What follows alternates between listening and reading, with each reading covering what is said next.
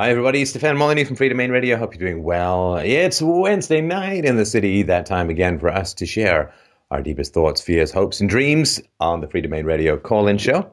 Thanks to the callers. It is April 1st today, and I guess every year we get messages saying, hey, was that last video you put out in April Fools? No, just the Stefan's Fools.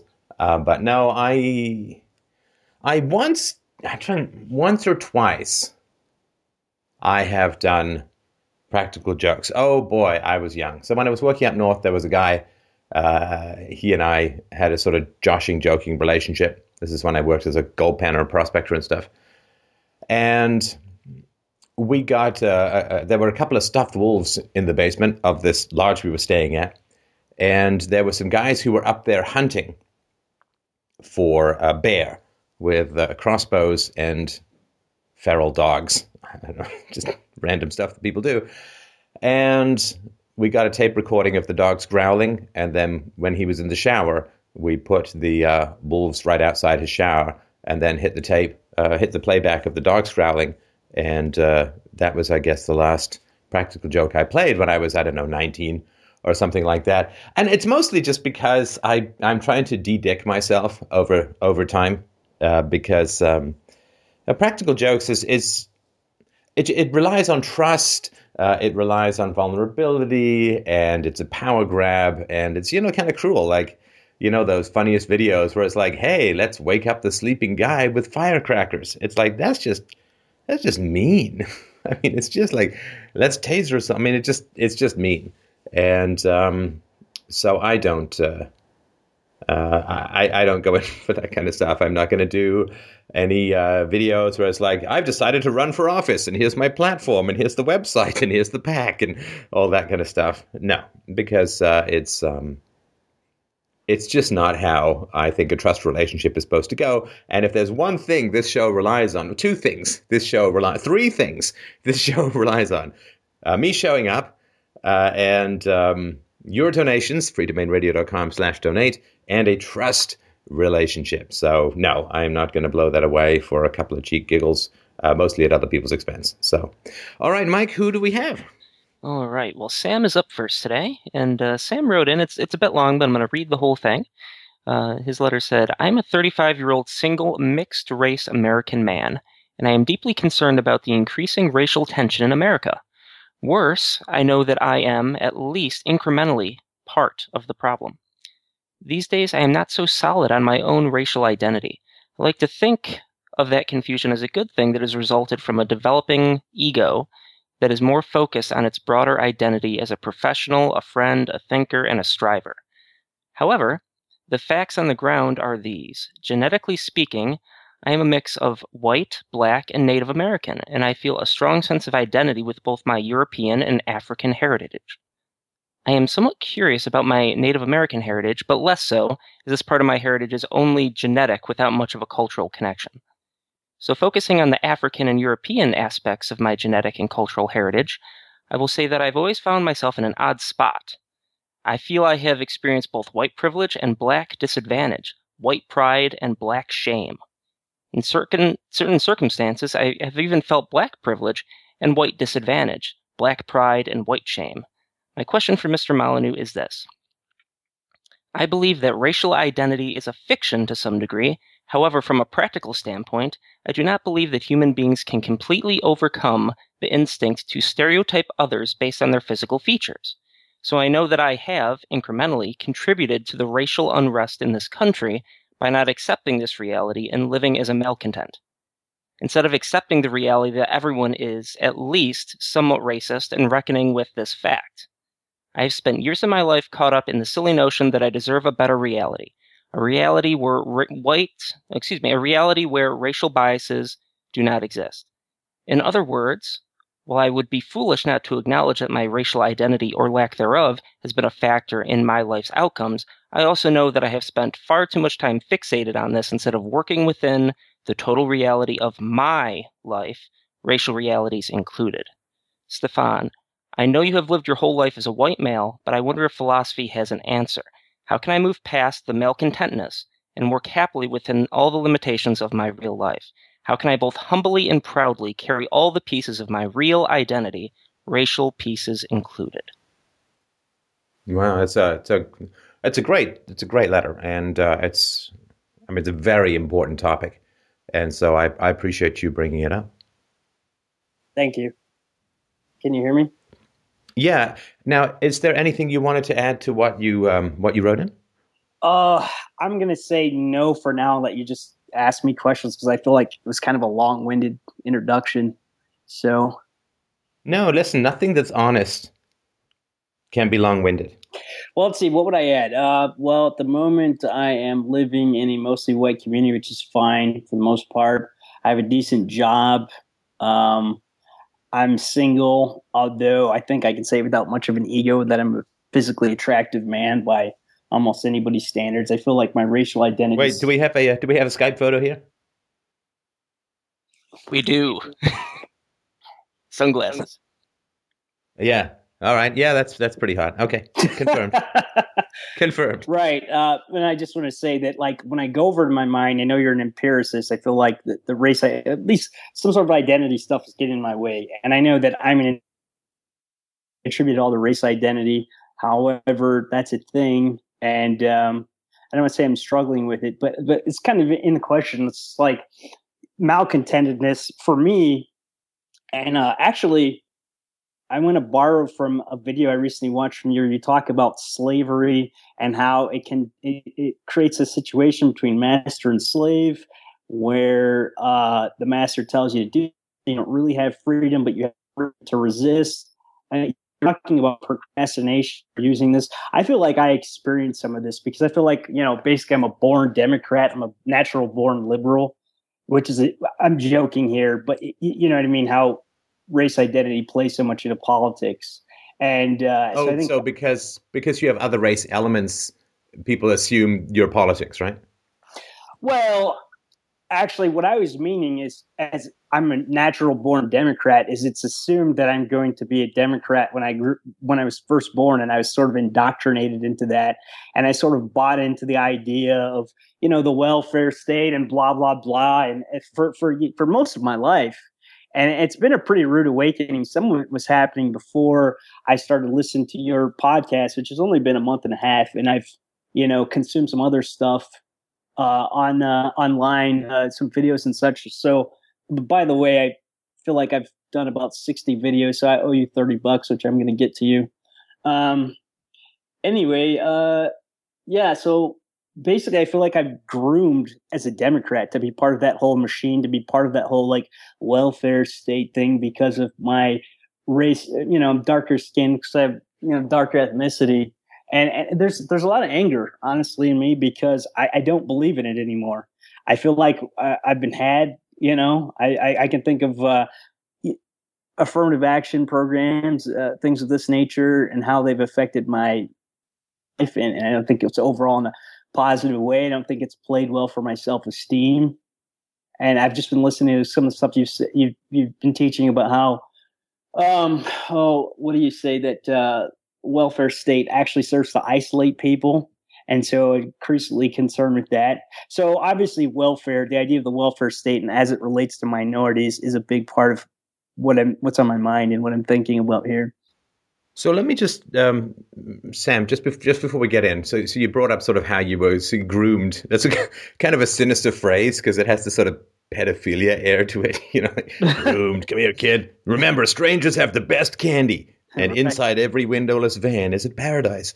But what does that mean when you say that with regards to sort of welfare state or government programs, you were groomed? What attitudes were there present when you were growing up about these institutions? That was the way it was supposed to be. That the underprivileged, or something strongly suggests that minorities are supposed to have, they're supposed to be on some kind of government dole. We're supposed to have our affirmative action. We're supposed to have preferential treatment in, hiring practices, acceptance. What's the?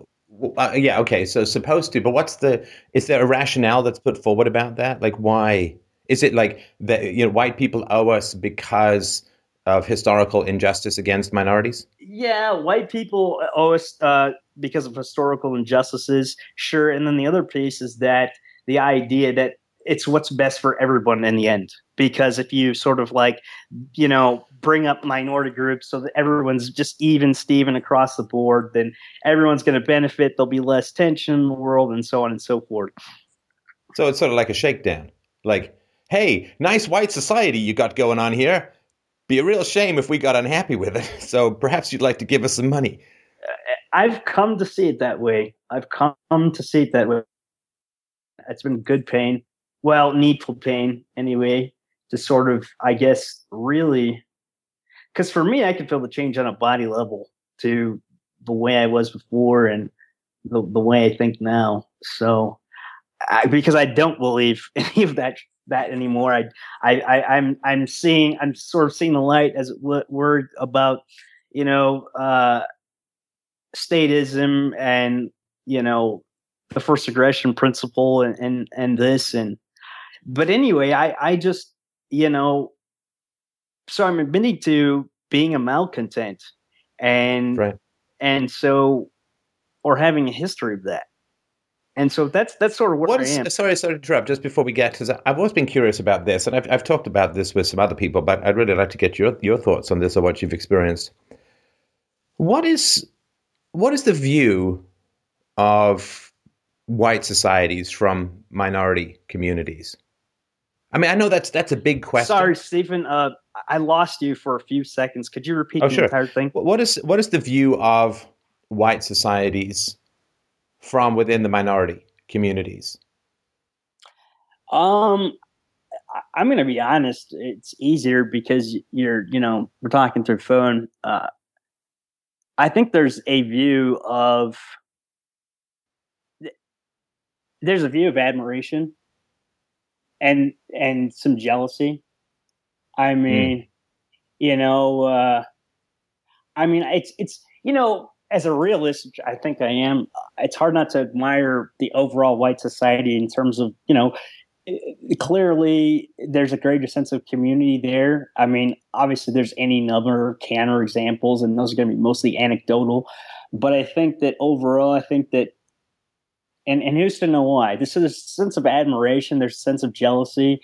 There's a sense of fear because, how are these people going to react to me if something about the way I look or the way I sound or the way I walk and talk is offensive just based on me being me. And you don't, it's important to have a sense of self-esteem as an individual minority. However, you got to be honest with yourself and say, okay, so there's a framework here where you're dealing with a race that's overall more powerful than yours is. And how do I deal with that peacefully and, with acceptance? Maybe we can't go back in time and change everything. So I think that's, to me, I mean, I can't speak for everybody, but I feel that way. I've heard people say things that allude to that. You see things said vaguely in the media where it's alluding to this. And so then I guess, is this making sense to you, sir? Well, no, it is. It is.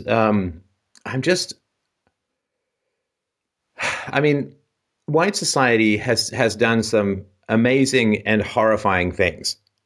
I mean, the whites is not much for the middle ground, really. It's like, hey, let's wire together the entire planet using technology, and look, nuclear weapons. It's like, like the market side and the artistic and creative side of white society, pretty unmatched, I think, by other cultures throughout history.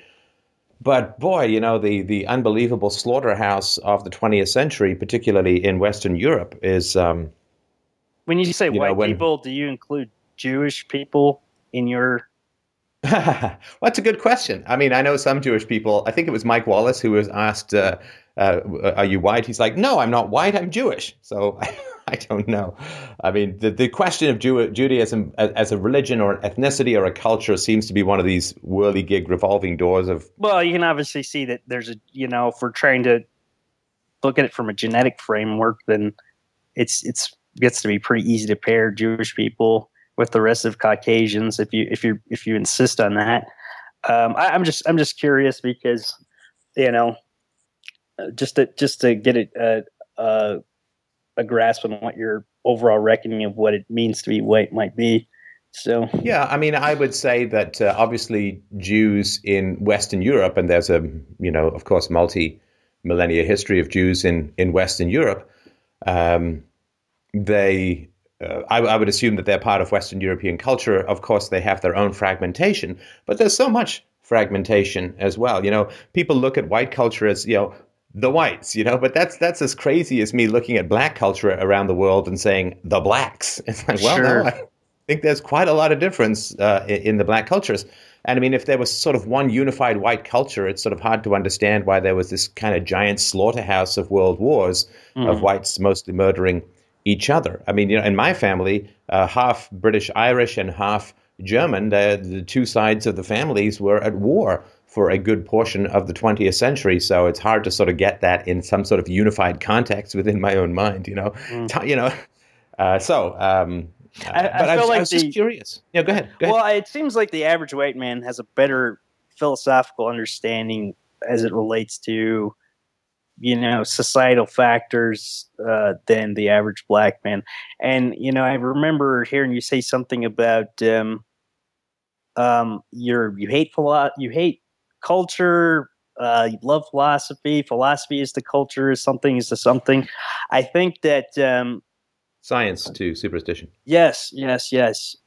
I think that maybe some of the admiration that the black so-called race and other races feel towards the white race has to do with that, and then of course culture then becomes that the perception, at least, that there's a bit the stronger philosophy governing white society, and then so the culture becomes what I want to say a weight against that. And I think that as I'm sure white people experience culture as a weight against their own advancement. So. Yeah, I mean, the weight of, it's hard to say white because, I mean, I sort of say Western European, as I've sort of talked about the Freedom Club, of which there are lots of non-whites who've contributed magnificently. So I'm just going to say European, to be a little bit more inclusive of others. But for me, the weight of European achievements has been, for somebody who's as intellectually ambitious as I am, and who, when I was younger, was artistically ambitious as a playwright and an actor and a novelist. But the weight of Western European achievements is intimidating. When you want to be a writer, I mean, I'm the kind of guy, like, if I'm going to do something, I want to do it. I want to be the best. Yeah. I want to be the best. Okay. I mean, not like I'm happy to be third best in the world. I want to be the best. Right. You're certainly not going to get it if you don't aim for it. And aiming for it, sure as hell, doesn't mean you're going to get it. Yeah. But you want to be. I want to be the best. Now, if you grow up in England, you've got some pretty challenging writing to beat if you want to be the best writer. Yeah. Right? You've got your Dickens and your Shakespeare's and so on. And so, when I was like, if I'm going to be a writer, man, I'm going to aim for the top, the best writer. And the intimidation of those achievements. I mean, if you want to be a great composer, and you've got some pretty intimidating company to try and beat. And so for me, the weight of European achievements was intimidating as hell. And that's nothing to say of what happened when I decided to turn my attentions to philosophy. And art for me was a way of getting philosophy out. So philosophy was underlying the art from the beginning. And of course, in philosophy, the European tradition is truly awe-inspiring. And the idea of saying, well, I want to be the best in that field is crazy. I mean, it's like, it's madness. Yeah. But, and so for me, that weight of achievement and of course, the free market developed the technology and the wealth, which allowed the sinister side of Europeans to go truly malevolent, right? I mean, to create a state and weaponry and military that was, damn close at some points to wiping out the entire planet. Okay. So for me, looking at the achievements of Western Europe and wanting to match myself to sort of climb the highest spire of ambition I could find, and hopefully find some place in those constellations. That was really intimidating, and that's really spurred me on in whatever it was that I was trying to achieve. Wanted to be the best.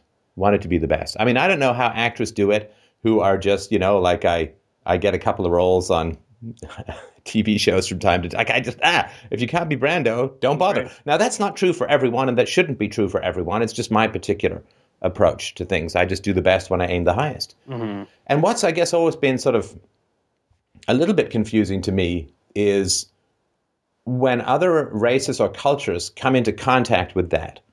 And I don't just mean but really live among it and so on, these sort of fruits of the Enlightenment and the Renaissance and the Industrial Revolution, the Scientific Revolution, all that kind of stuff.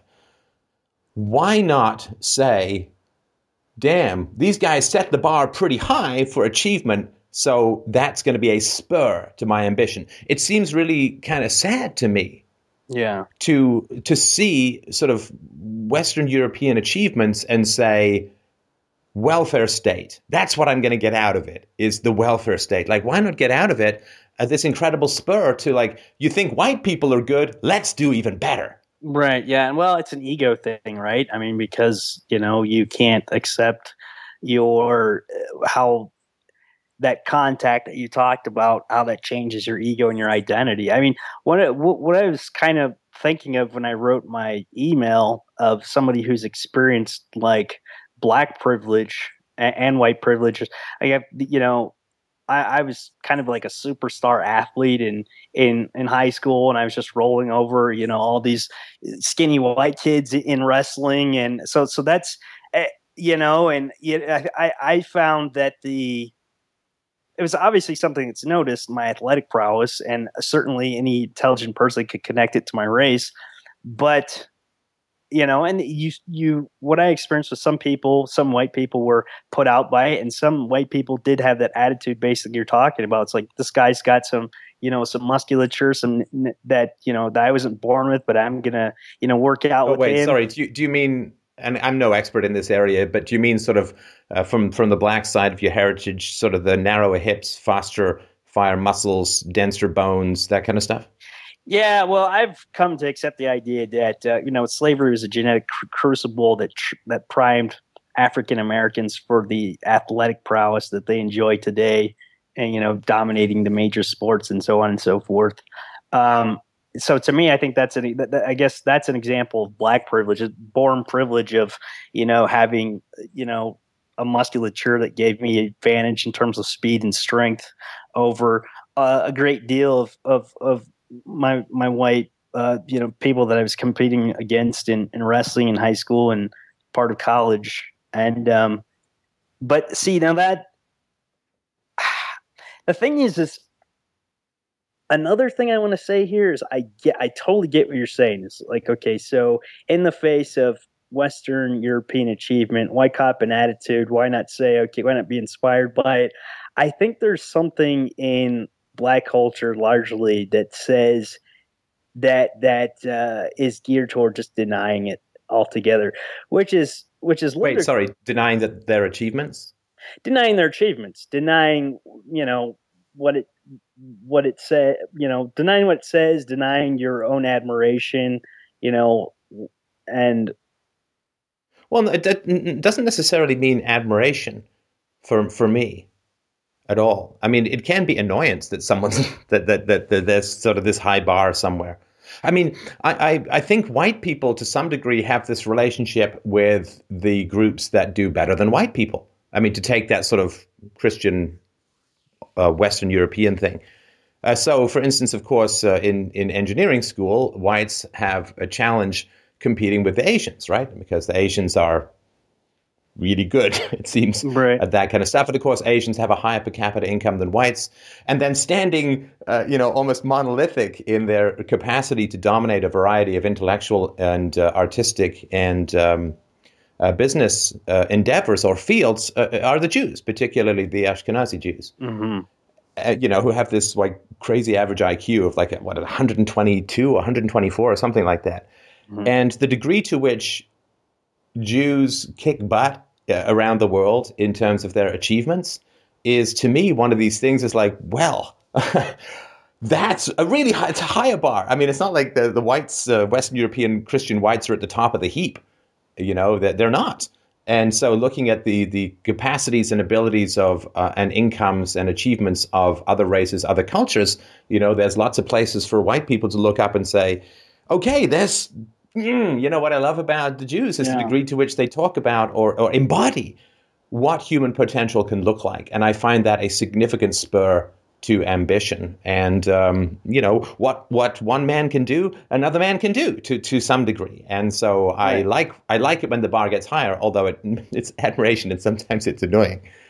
Oh, right. Yeah. I mean, it can rub your ego. I think, okay, so it seems like kind of maybe that's part of the answer to my question. I don't know what word you use. The word that keeps coming to my mind is admire others for their achievements, admire other races for their achievements. Jews, white people, Asians, and be inspired by that, or get competitive, get more serious. How about, and maybe this is going to be for me, somebody who has such a loose racial identity. Is that a privilege? I mean, I don't even know anymore. Well, let's get to that in a sec. But I'm sort of consciously bookmarking that. But okay. But Sam, what do you think? Because why not go full volatile here? I mean, because it seems to me that if you look at a group that has achieved both great and terrible things, then of course you want to try and achieve the great things and avoid the terrible things, which is right. do the good and avoid the bad. That's sort of the basic tagline of the show. Yeah. But when a group looks at, let's just say, I don't know, Hispanics look at whites or whatever, and if part of the approach, and we're generalizing ridiculously here, but if part of the approach is, those colonial bastards, they owe us, let's get welfare or whatever, right? Mm-hmm. Then is there not an implicit downgrading of one's own culture in that? Yeah. Because isn't there something which says, well, we can't possibly do that?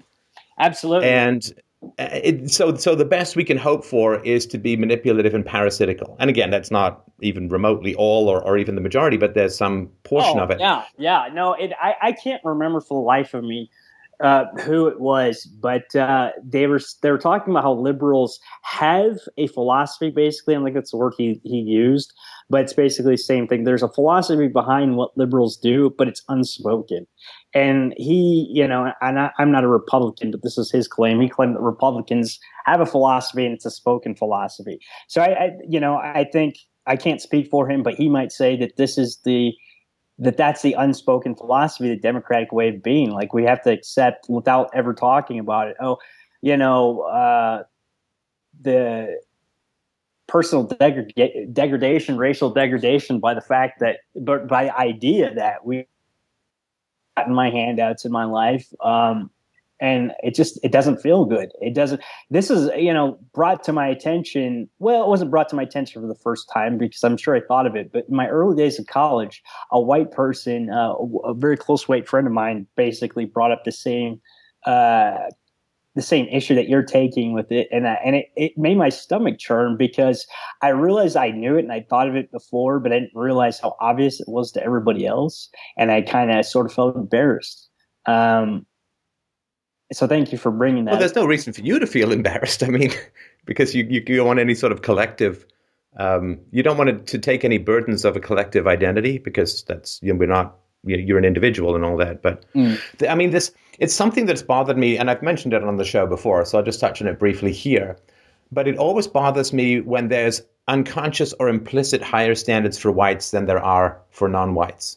Yeah. And that really bothers me. Well, because I think it's. Yeah. But so I'll just give you an example of one, right? So whites are supposed to be not racist at all. Sure. Right. And if there's even a whiff of racism among a white person, this howling mob of political correctness comes out and nails the scalp to a tree or whatever. Right. And okay, let's say I think that's kind of a hysterical standard, but let's say that's the standard, right? Right. In other words, so whites have had it, according to the general narrative, whites have had this history of oppressing other races and other cultures and being racist and dominant and all this kind of stuff. And then I think around midnight on June 1st, 1964, that was supposed to be done, over with. Whites now must no longer be racist in any way, shape, or form. They're done. It's 100%. The past is cut off. There's no continuity in history. All the patriarchy, all the exploitation, all the racism, gone, done, over, finished, the end. Your time ran out. Yeah. But then what happens is, anyway. But then why is that only white people? There's this implicit racism in that, because nobody says, well, this should be true for all of us. The history should be gone and done with, and it should all be over. Because the blacks will say, and not all, but some blacks will say, when dysfunction within the community, what do they say? It's the two sides of the same evil coin, which is slavery and racism. Why are we doing bad as a community? Slavery and racism, slavery and racism. So for blacks, the momentum of history is an excuse. They're allowed to sort of coast to some degree downhill on this momentum of history. But whites are not allowed to have any momentum of history, because they just have this amazing ability to just cut off history and remake themselves completely anew. Whereas blacks continue to be pulled under by the racism and slavery and weight of history arguments and all that kind of stuff. But isn't that having lower standards for blacks than it is for whites? If whites are supposed to be completely over history and as if it never happened, but you'd never accept that for blacks, there's kind of implicit racism in that against the blacks. Well, I think if we're going to, improve the racial situation in America, in North America, I think that one of the things you need is to have compassion and understanding for where people's racist attitudes are coming from. It's hard to do, but it's so yeah. So I don't expect every racial attitude or thought to just go away for white people. That's ridiculous. I mean, it's part of I just feel like racism is just a piece of xenophobia, and xenophobia is probably in our DNA, I think. And so, no, sorry, do you mean just tell me what you mean by racism? Because we should. Okay, so when I use the word racism, I try to restrict it to somebody is not necessarily in direct competition with me for advancement in this world, but they're still opposing my advancement because of my race. I try to restrict when I use the word racism, I try to restrict it to that.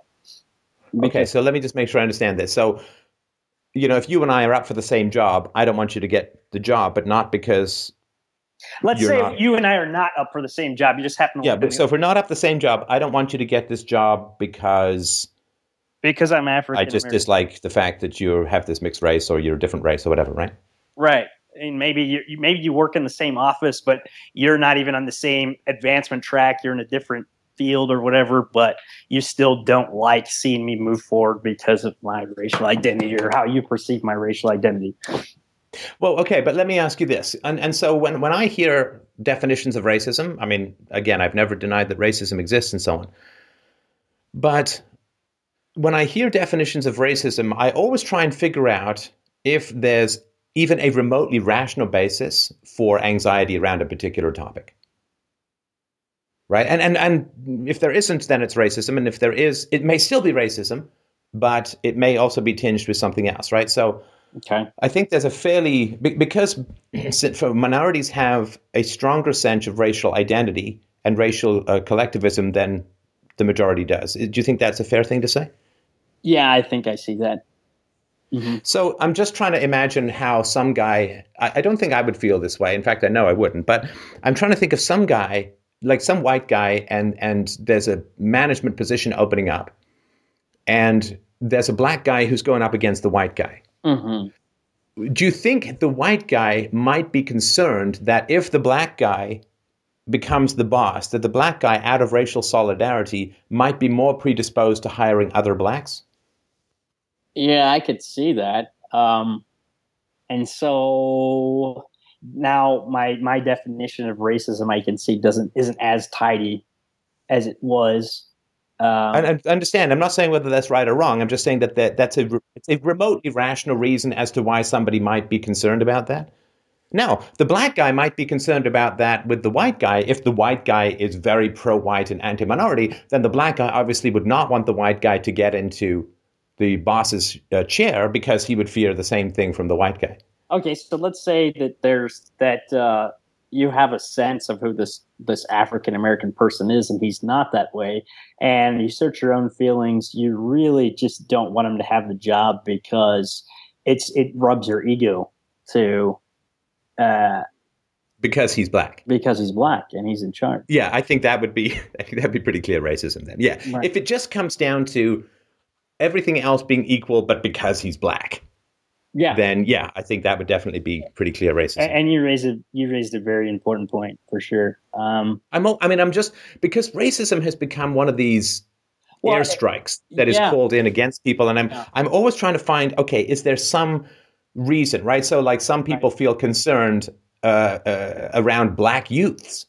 Yeah. And the people who feel the most concerns around black youths are other blacks, right? Because I think it was Jesse Jackson who said it's tragic that after 20 years of working in the field, if I hear footsteps around me at night, I turn around and it's not a group of black youths, I'm relieved, right? And so feeling anxiety, I don't know the numbers off the top of my head, but it's something like 3% of the American population is black males, 15 to 36.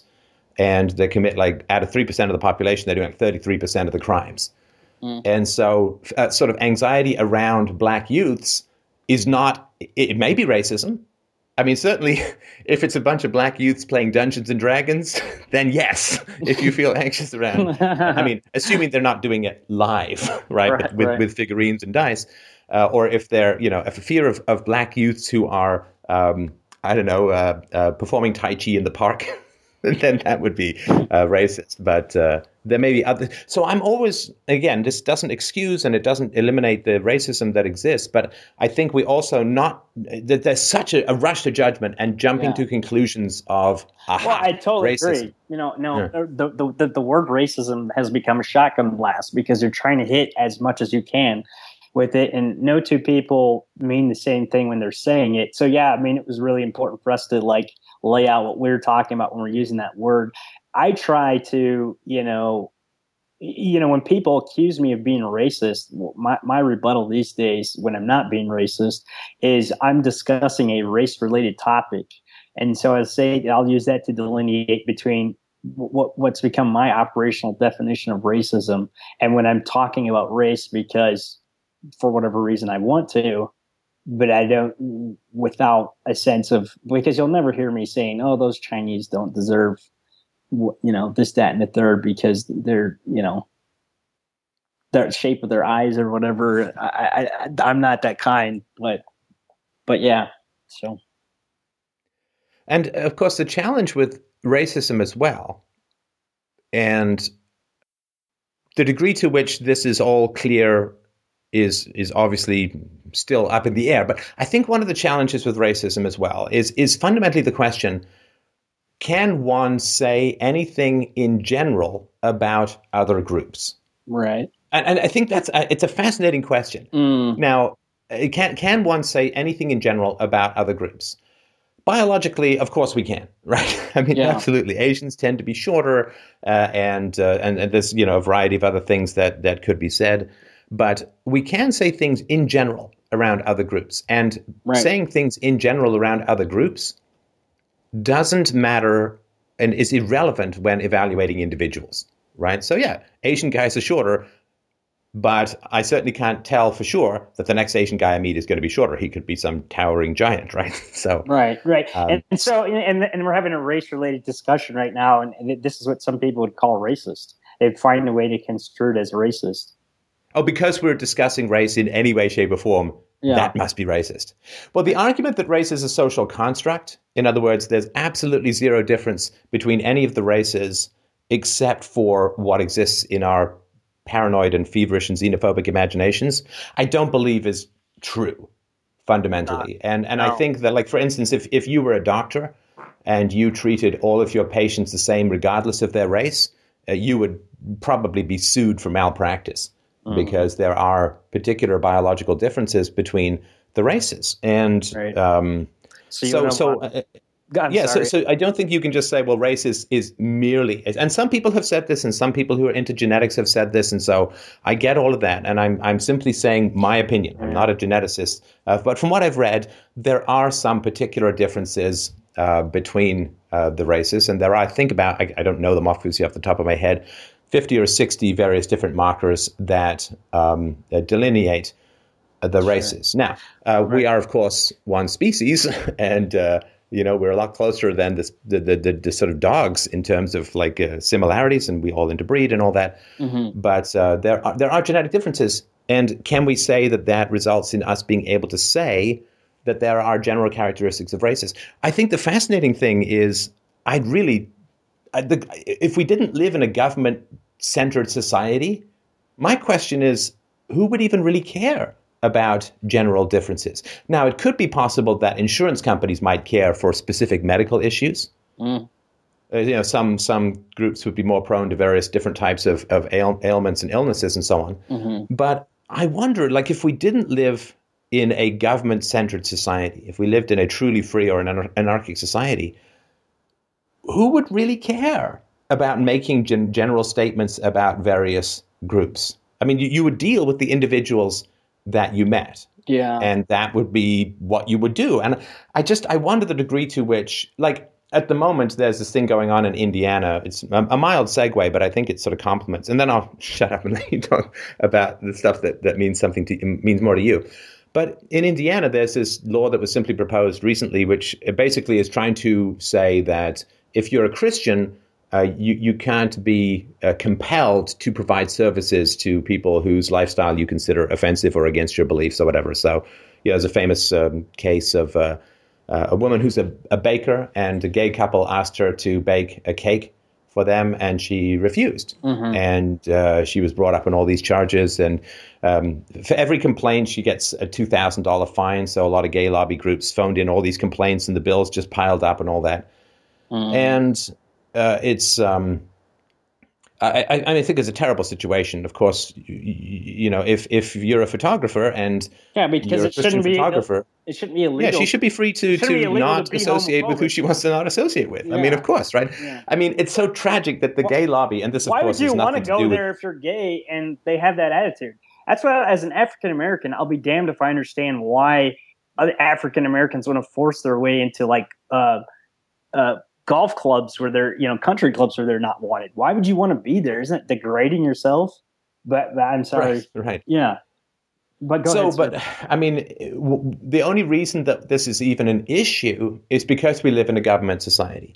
And the only reason that this law, as far as I understand it, the only reason why this law really exists is because of all these anti-discrimination measures.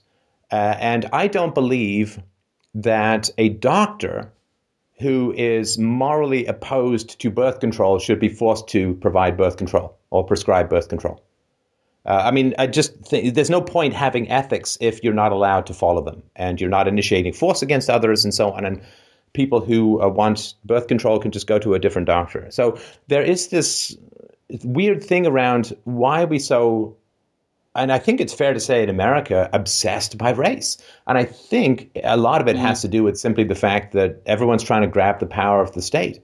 I view race in America as a modern form of religious warfare. And religious warfare, when the government has the power to regulate beliefs, then everybody with beliefs attempts to gain control of the state. When the state has the power to grant favors and withdraw favors or impose penalties, which is the tax and redistributionist system, on one belief set versus another belief set, one group versus another group, then just like the religious warfare that happened in England prior to the end of the Reformation, you had all of these religious groups trying to gain power over the state in order to impose their vision on everyone else. And I view, because the state has so much power to regulate, to control, to bribe, to provide advantages to, I view modern race relations in America merely as a form of religious civil war, very analogous in many ways to what happened in Europe in a couple of hundred years ago. Mm.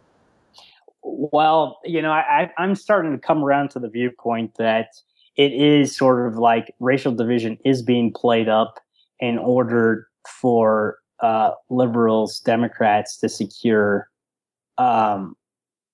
African American votes, minority votes. I'm simply too old. I'm a grown ass man, and I know better than to believe that, people, there's this group of people that are just so concerned about my well being because I'm a minority. Because of course they're not. They're concerned about themselves. That's the way people are. They're concerned that if they're not concerned about you, they're going to be called racist. Right? They're going to be called racist. They're not going to get my preemptive vote. strike. Well, one of the things. Sorry, let me just and go on in a sec. I just wanted to mention. So this is genetically conditioned characteristics that vary between major racial groups: body size and proportions, cranial size and shape, pigmentation, obviously, of the hair, skin, and eyes, hair form and distribution, number of vertebrae. Did you know that the number of vertebrae differentiates between the races? Fingerprints, bone density, basic metabolic rate, sweating, consistency of earwax. Age of eruption of the permanent teeth, fissural patterns on the surface of, it sounds like I'm auditioning for Bones or something, fissural patterns on the surfaces of the teeth, blood groups, chronic diseases, frequency of twinning. Oh, that's right. Yeah, that's right. Because in the black communities, there are a much greater frequency of there being twins, and it's less so in the Caucasian community and extremely rare in the Asian community. Male to female birth ratios are different between the races. Visual and auditory acuity. Proportion of color blindness is different between the races. Length of gestation period, physical maturity at birth. They sort of go on and on. So those can't all be social constructs that are a result of prejudice in society. Sorry, Sam, I interrupted you. Go ahead. Well, I like that you're an empiricist, but to me, it's all common sense. I mean, when I look at a family, just another family, they may be black, they may be whatever. There's characteristics that, oh, that family's just this way, that family's that way. They smile a lot, they laugh a lot. Or maybe they're more quiet. They all look a certain way. If I can see that within one family unit, I mean, what's a race other than a super family? It's kind of, I feel like it's always been common sense to me, but it was sort of like anytime I would stack two bricks of common sense about race, some power would come in, my parents, whoever, and sort of sweep that away. You can't think this, you can't know this, blah, blah, blah. Because that gets in the way of our agenda of your marching orders to be a Democrat. You're supposed to believe in the welfare state. We need this shit, we want you to grow up and be that. And so that's, I guess that's how I experience it. One of the things that was really changed my mind about a lot of things was, I guess you probably know who Geraldine Ferraro is. Was she a Latino politician in the States? No, she may be Latin, but she's white in appearance, and I'm guessing she's probably Italian. But she was. Oh yeah, Ferraro. Yeah, I think that's. I meant Latin, like ancient Latin. No, I'm kidding. Go ahead. So she ran for vice president under Mondale and lost. And when Barack Obama has been a terribly weak president. That's another story. But when Barack Obama was running for election, it was starting to become more and more clear that he was going to be a real challenge to Hillary Clinton. She came in with the comment that he was lucky that he's black. Now, maybe that's true, but surely somebody like Ferraro knows that the black vote has been instrumental for every Democratic president since Kennedy. So the idea that's where, to me, that's somebody in the Democrat establishment really showing their stripes, really showing what what they really feel, what they really believe. Because she's basically saying, we resent you for not getting in line, giving us your votes, because we decided we wanted to have a woman president this go around, and not saying that there wouldn't be many great things about having a female president. I waited anxiously, and I wait having a strong black president, which we didn't get this time. But you see what I'm saying there? It starts to become, when you really see when you really listen to what people are saying, and you start to see, what's really motivating. Like this is ridiculous. Like, how did we're being used? Stephen A. Smith, a famous black sports commentator in the United States, made the simple argument. It's like, black people should shop around, see what talk to Republicans, see about what they can do for specific concerns within the Black community. Don't be owned by one party under the assumption that they're representing your best interests. Like they just think you're neat and they just care about you.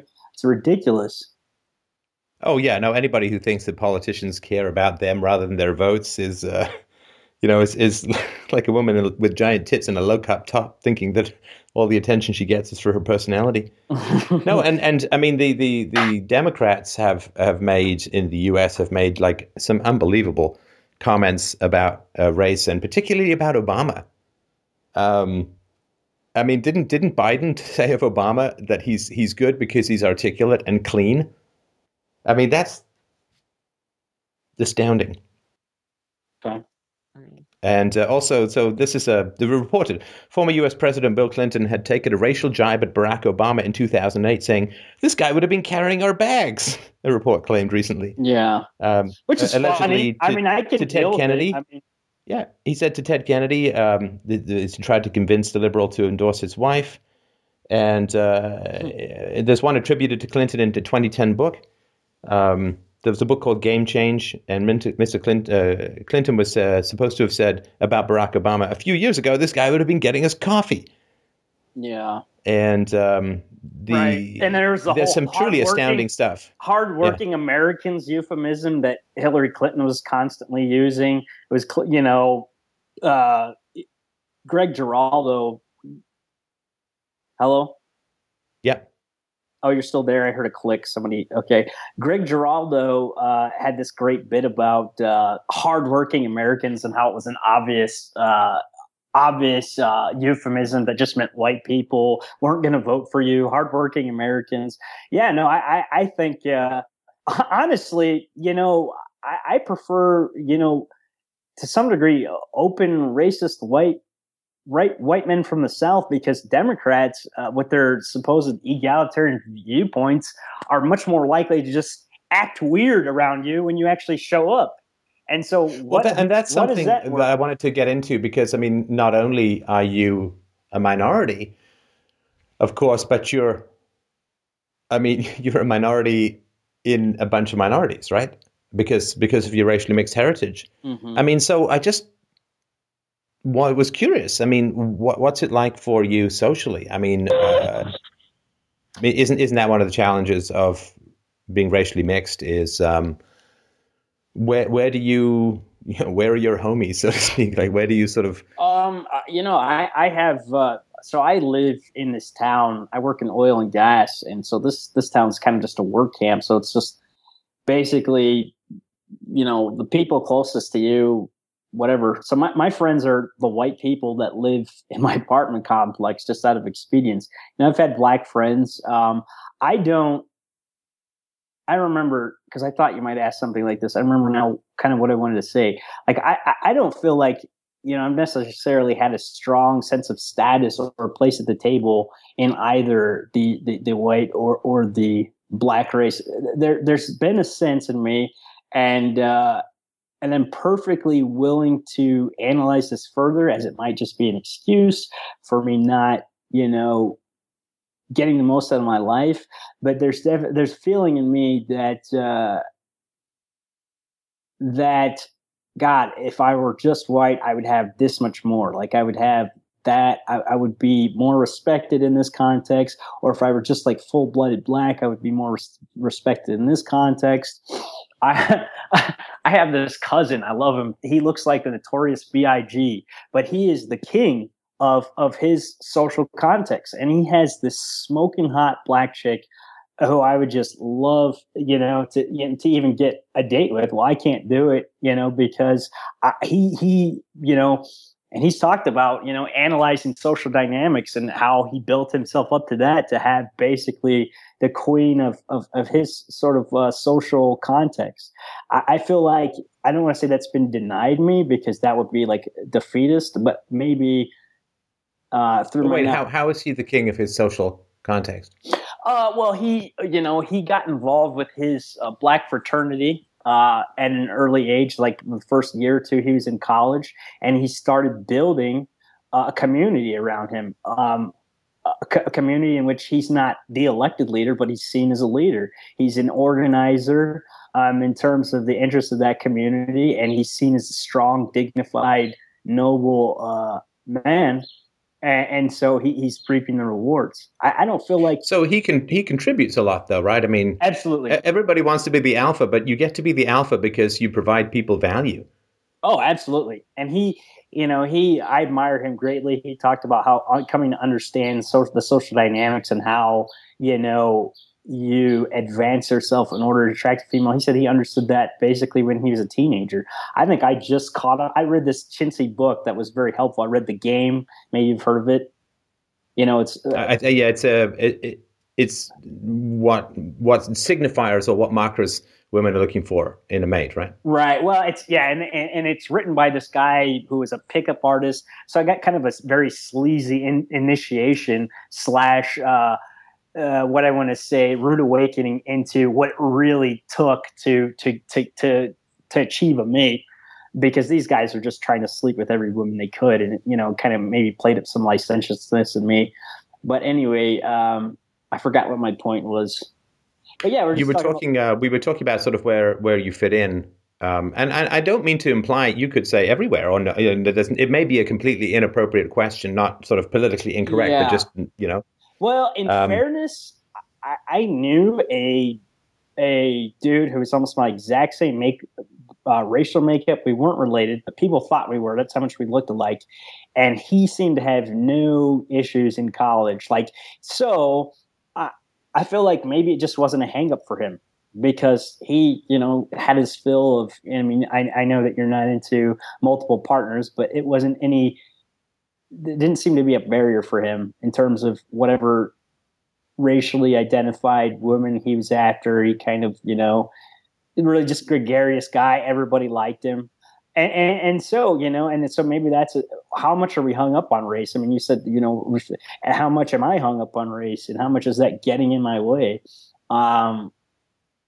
It's an interesting thing where if you say that, it's easier said than done, but if you say, I'm not going to focus on race, it would be really interesting to see how many other people would around you. Mm-hmm. How do you mean? If I'm saying this out loud, or I'm saying in my head? No, just in your head. So if I'm saying in my head, I'm not going to... Like if you say, look, race is just not going to be part of my equation. Like it's not going to be part of how I deal with the world. Right. And so the question is... And it would be very interesting to see what would happen to the people around you. I mean, if we just sort of take the assumption, let's just say for a moment, race is a social construct. Yeah. And if we were to say, okay, well, I'm going to, because honestly, this is how I don't really, I think maybe once or twice where it seemed relevant, I've asked the race of a caller. Okay. And I don't know. I mean, I found out sometimes afterwards this person who called in was this race or that race. Don't see how it makes any difference. But so if you sort of live like race is not that important a topic, I wonder the degree to which, I mean, this is Morgan Freeman, right? I mean, Morgan Freeman 101, where he basically says, can we just stop talking about it? Can we just stop talking about it? And let's just say we're all part of the human race. I think it would be really interesting to see what would happen if we live like there is no particular relevance to race. Yeah, no, I mean, I watched your Truth About Race something, and where you're talking about how basically facts about the Gardner, Trayvon Martin, and one other case were sort of skewed, and pieces were taken out of quotes and rearranged in a certain way. And, so, and my own experiences, I've seen people who've been able to navigate these kinds of things. I don't know. Maybe it's time. Maybe I need to shut the fuck up. I mean, maybe I need to stop fixating on it. Well, I wonder, because I don't think we really know the extent of what race is doing in society, because we're kind of obsessed by it. Right. Like it's gotten to the point where, I remember having this conversation with a friend of mine when I was younger, where the only way you can tell the race of a particular criminal is if it's not mentioned. Like if there's some newspaper article, like a Right. group of youths, or be on the lookout for this guy. Yeah. He's, and it's like Right. the only way you know what race is. If he's Asian, he's an Asian guy. If he's white, there's a white guy. If he's black, Yeah. it's like you have to read between the lines, so to speak. And I remember also being really surprised when I was a kid. This is back when I was very young in the ways of race obsession. But there was one of these, we would go and see a kids movie. And there was one of these government-sponsored ads, which was supposed to convince you to stay in school. Stay in school, stay in school, stay in school. Mm-hmm. Now, Sam, can you guess what was the race and gender of the kid who was supposedly about to drop out of school? I don't know. Black, maybe? Or it could be any. No. That's not what necessarily pops in my head, but just the way you asked the question. No, because you got to think politically correct, right? It was, in fact, an Asian woman, like an Asian girl. Yeah. Now, I don't have the statistics off the top of my head, but I'm fairly convinced that of the I'm going to drop out of school group, I don't think that Asian girls are exactly overrepresented. I don't think there's a huge problem in the Asian girl community that there's massive amounts of dropping out of school. Not exactly. And so, again, it's this kind of weird inverse world. Now, I don't know, because Canada has a different population and a different history, no slavery and all that. But if I don't know, maybe the proportions are high for blacks or whatever. Maybe it's black. But if you had done a stay in school promo and there had been a young black man who was trying to decide whether to stay in school or not, people would have got upset, right? Because you're. And so you have to put in this. The only people who aren't going to get upset, right, are the Asian moms of Asian girls, because they're going to look at that and they're going to say, well, that's not a problem in our community, really, so I don't mind. So you're in this weird inverse world where you're trying to convince kids to stay in school, and the only kid you can put in the lead role is the kid who's least likely to drop out of school, because they're the only people who aren't going to get offended. And so you end up in this weird, you kind of map things in backwards and in reverse, right? Right, yeah, because we're so politically correct that we're in our own way, like political correctness. And the facts wouldn't matter. I mean, I don't know, Mike, if you have a sec, if you can look up if there's any ethnicity dropout rates in Canada, or rates of dropout from high school. But the facts don't matter. So if you were to make that commercial and you put a young black man in there, and people would say, oh, that's racist, and you would say, well, but statistically, they are the most likely to drop out of school, and that's who we want to target. We actually want to do good here. I mean, then it's like, doesn't matter. It's like, facts don't matter. Well, yeah, I mean, that's the ego at work. I mean, it's just the ego hates facts. I mean, or the resistant ego, or whatever, that's resisting change to its identity, its way of seeing the world. So I mean, I would like, I think to drop the topic of race, I think would be nice, because it would be really interesting to see what the effects were, or what race would be like in society if we weren't obsessed and paranoid about it all the time. Well, it's been suggested to me many times that, it's an area of fixation for me. I feel like a lot of this has been really driven home by my father, who's come to be really embittered, about his standing in society. But then I got to be honest, I just feel like he's just not a very hardworking person, not a hardworking, focused individual. And it's just easier to blame white people for his failings, his personal failings, than to take it on himself. And because, I mean, he's been, greatly traumatized over the years because of financial deals and things that have gone bad. And I think he's really, I absorbed a lot of this, and obviously some of it's real, but I absorbed a lot of this. And the thing is, the fact that I focused on it, the fact that he's brought so much of my focus to it. And it's just, and I feel that there's some hypocrisy there, because he married and is still married to a white woman. It's like, why are you? So the ire, I understand he feels towards what he considers racial injustice. is understandable. However, when you have a mixed race family, you're driving a wedge into your own family. It's like, well, what am I supposed to do with this, Pop? Like. And at what point does this defensive racism, as I've talked about on this show before, become a self-fulfilling prophecy? So, I mean, if there's a young black man out there, or a young Hispanic man, or whatever, mm-hmm. who you can't get ahead, Whitey will crush you every time. Mm-hmm. Well, then how hard are they going to work? Or if you do get ahead and you've gotten ahead through some government program, how are you supposed to, you've undermined yourself because people are talking about you behind your back. Did he really earn that? Is he just here because, he's African American or whatever? I felt that I tried graduate school. I have a bachelor's degree in chemistry. I tried graduate school, and I really had the sense that I probably shouldn't be there, at least in that particular graduate program. That I probably wasn't qualified. And I wondered if they kind of, if I was accepted just because of my race identity, and if other people, I wondered, I felt that was probably true. And I wondered how many people were aware of it in my cohort. And as a result, tragically, employers don't know either. Yeah. And it doesn't help. So you graduate, and this makes the degree less valuable for all people who may have got in through affirmative action. This is one of the reasons why college becomes less attractive. And so, my sort of basic, again, as an empiricist, my basic opinion would be something like this, is that, I don't know, let's just pick the black community for what, because they seem to be doing the worst of the communities in the U.S.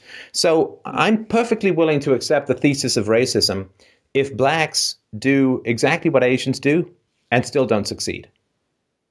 Right. Right. Then absolutely, I'm willing to accept that racism is the most likely explanation.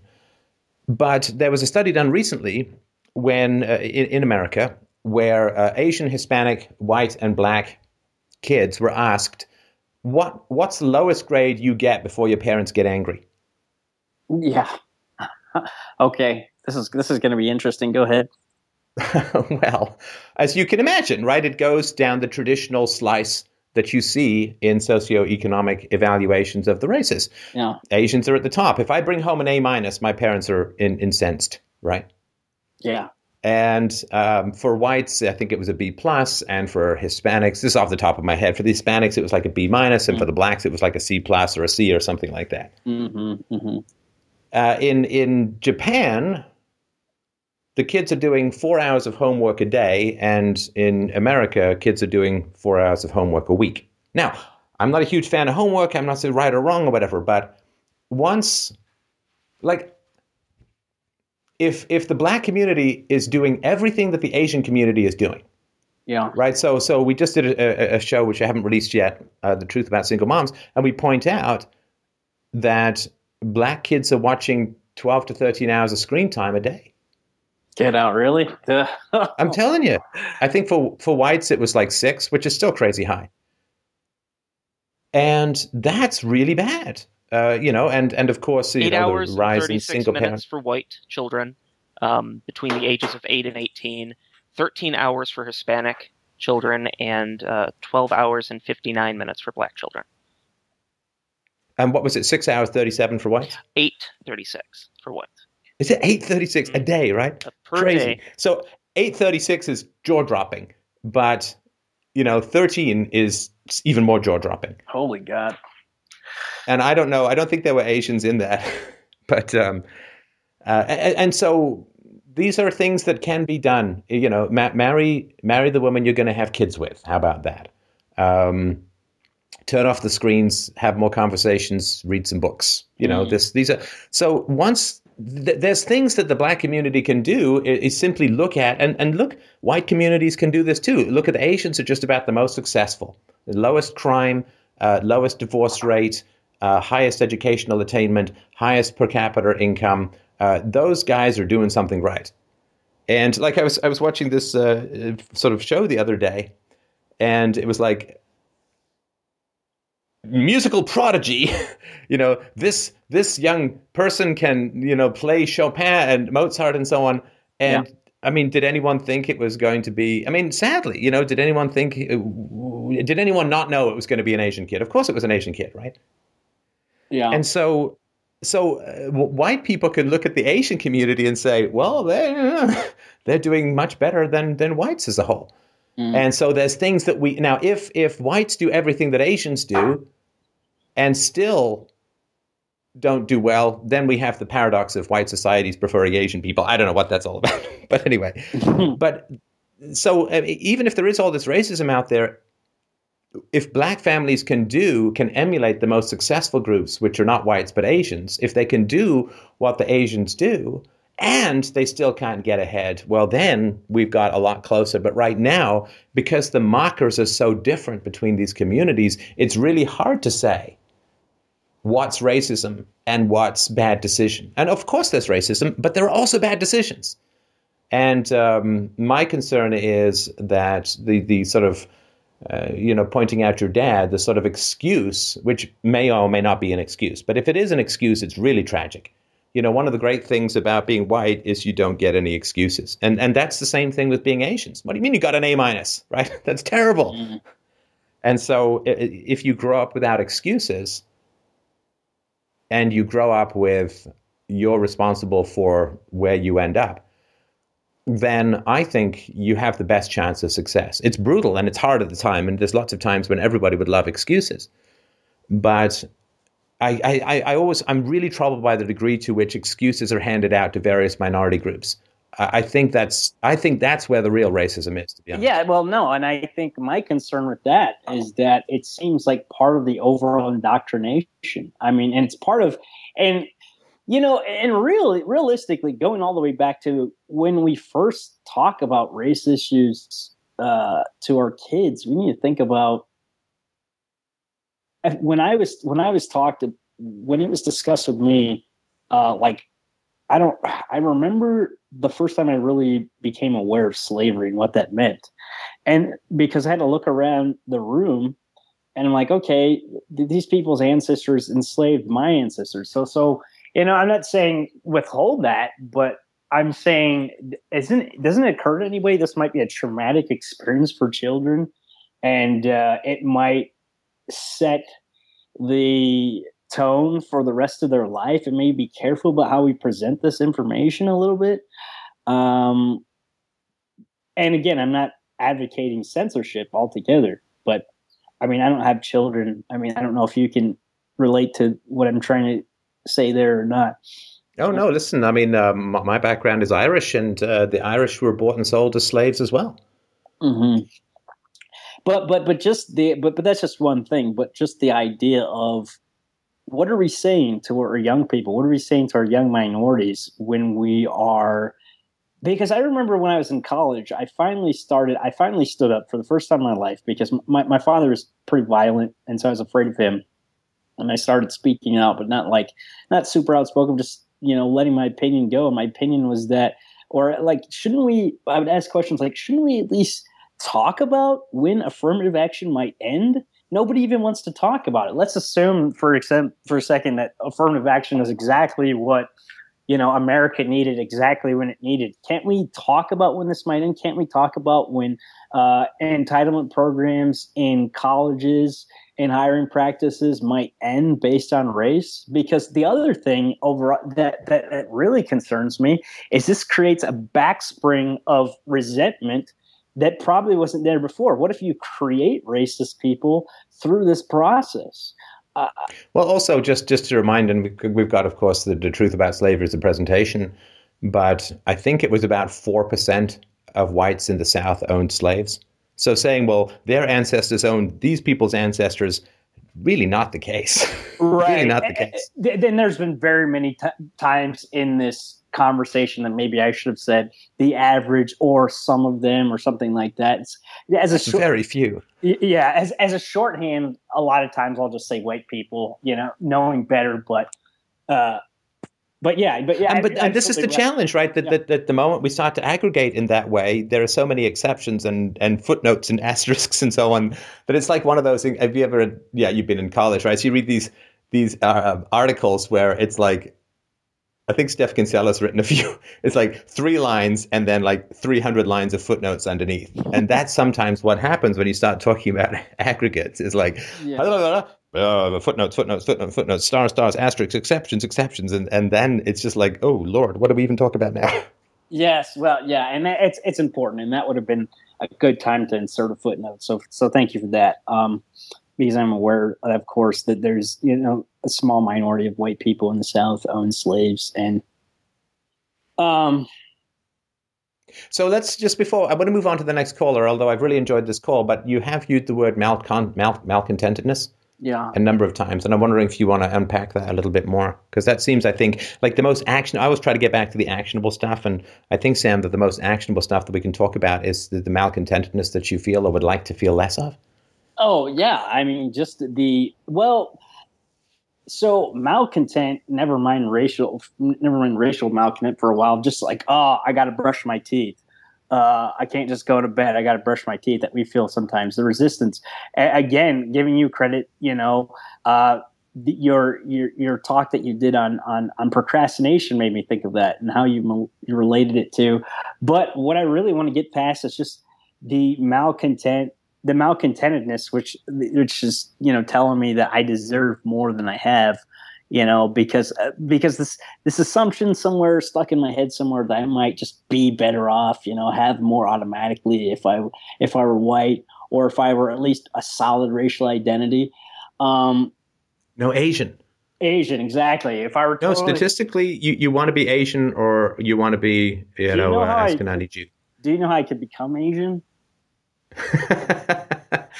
I don't know. I think in your frappe of genetic reconstruction, I'm sure you can blend something in. There you go. But no, yeah. But this is the thing. It's like, Asian privilege. Asian privilege Sure. is statistically the reality. But people don't like Asian privilege because Asians are in a minority in fundamentally still largely white countries. And it goes against the racial little white narrative for people to remember that if there's any privilege in the world, and I don't think privilege is the right word, it's Asian privilege. So forget about, leap over mere whiteness.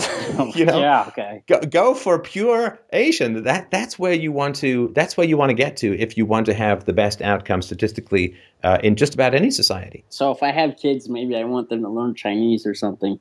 But I feel like I was I don't want to seem like I'm dodging. When I'm talking about this malcontentedness of like the malcontent of just dealing with the fact that, okay, dude, you're black. You didn't deserve anything more. You're black, white, Native American. You just live your black, white, Native American ass life. Do what you can and make friends of, where you can find them and develop what I want to say connections in a community of your own and try to create win-win situations where you can. There's still this lingering kind of malcontent of not being able to actualize that and sort of like whining on the inside, I mean. Sam, let me ask you a very indelicate question. Sure. When it comes to harm that's been inflicted on your life, is it some sort of abstract white privilege that has harmed you the most, or is it your father's violence? Absolutely, without a question, my father's violence. I mean, I think it's fair to say, and I don't want to put words in your mouth, of course, but I think it's fair to say, Sam, that you've been far more oppressed by a black than by a white. Yeah, no. Not because of his blackness, but just because your father happened to be black and violent, right? Mm-hmm. Now, as far as that goes, I think that's a really important thing to recognize, which is that the challenges that you faced were as the result of your father's violence towards you. That was I would imagine that was the most significant traumatic and destructive thing that happened in your life. Yeah, and my mother too. And what was your mother up to when you were a kid? Yeah, she handed out her fair share of beatings. She never had the guts to protect me. She was pretty much compliant with my father's means of what they would have both called punishment, or discipline. But they were, it was a lot of corporal punishment, a lot of physical aggression, and there's always a threat of violence. When it's not like I wasn't one of those strangers getting beat on constantly within the edge of my life, but I was always. No, it was pretty rough, right? I mean, you said 2 to 3 times a week. Yeah, you were hit at by least, belts, switches, kitchen spoons, mostly by your father, right? Not the entire time, but there was definitely periods that was 2 or 3 times a week, maybe more. I was getting beaten on, mostly by my father. My mother would she'd do her part every once in a while, what she felt was her part anyway. So yeah, no, I mean I've reflected at great length, and I'm not, and it can't be overlooked about the violence and how it's made me angry and violent, and that's can be.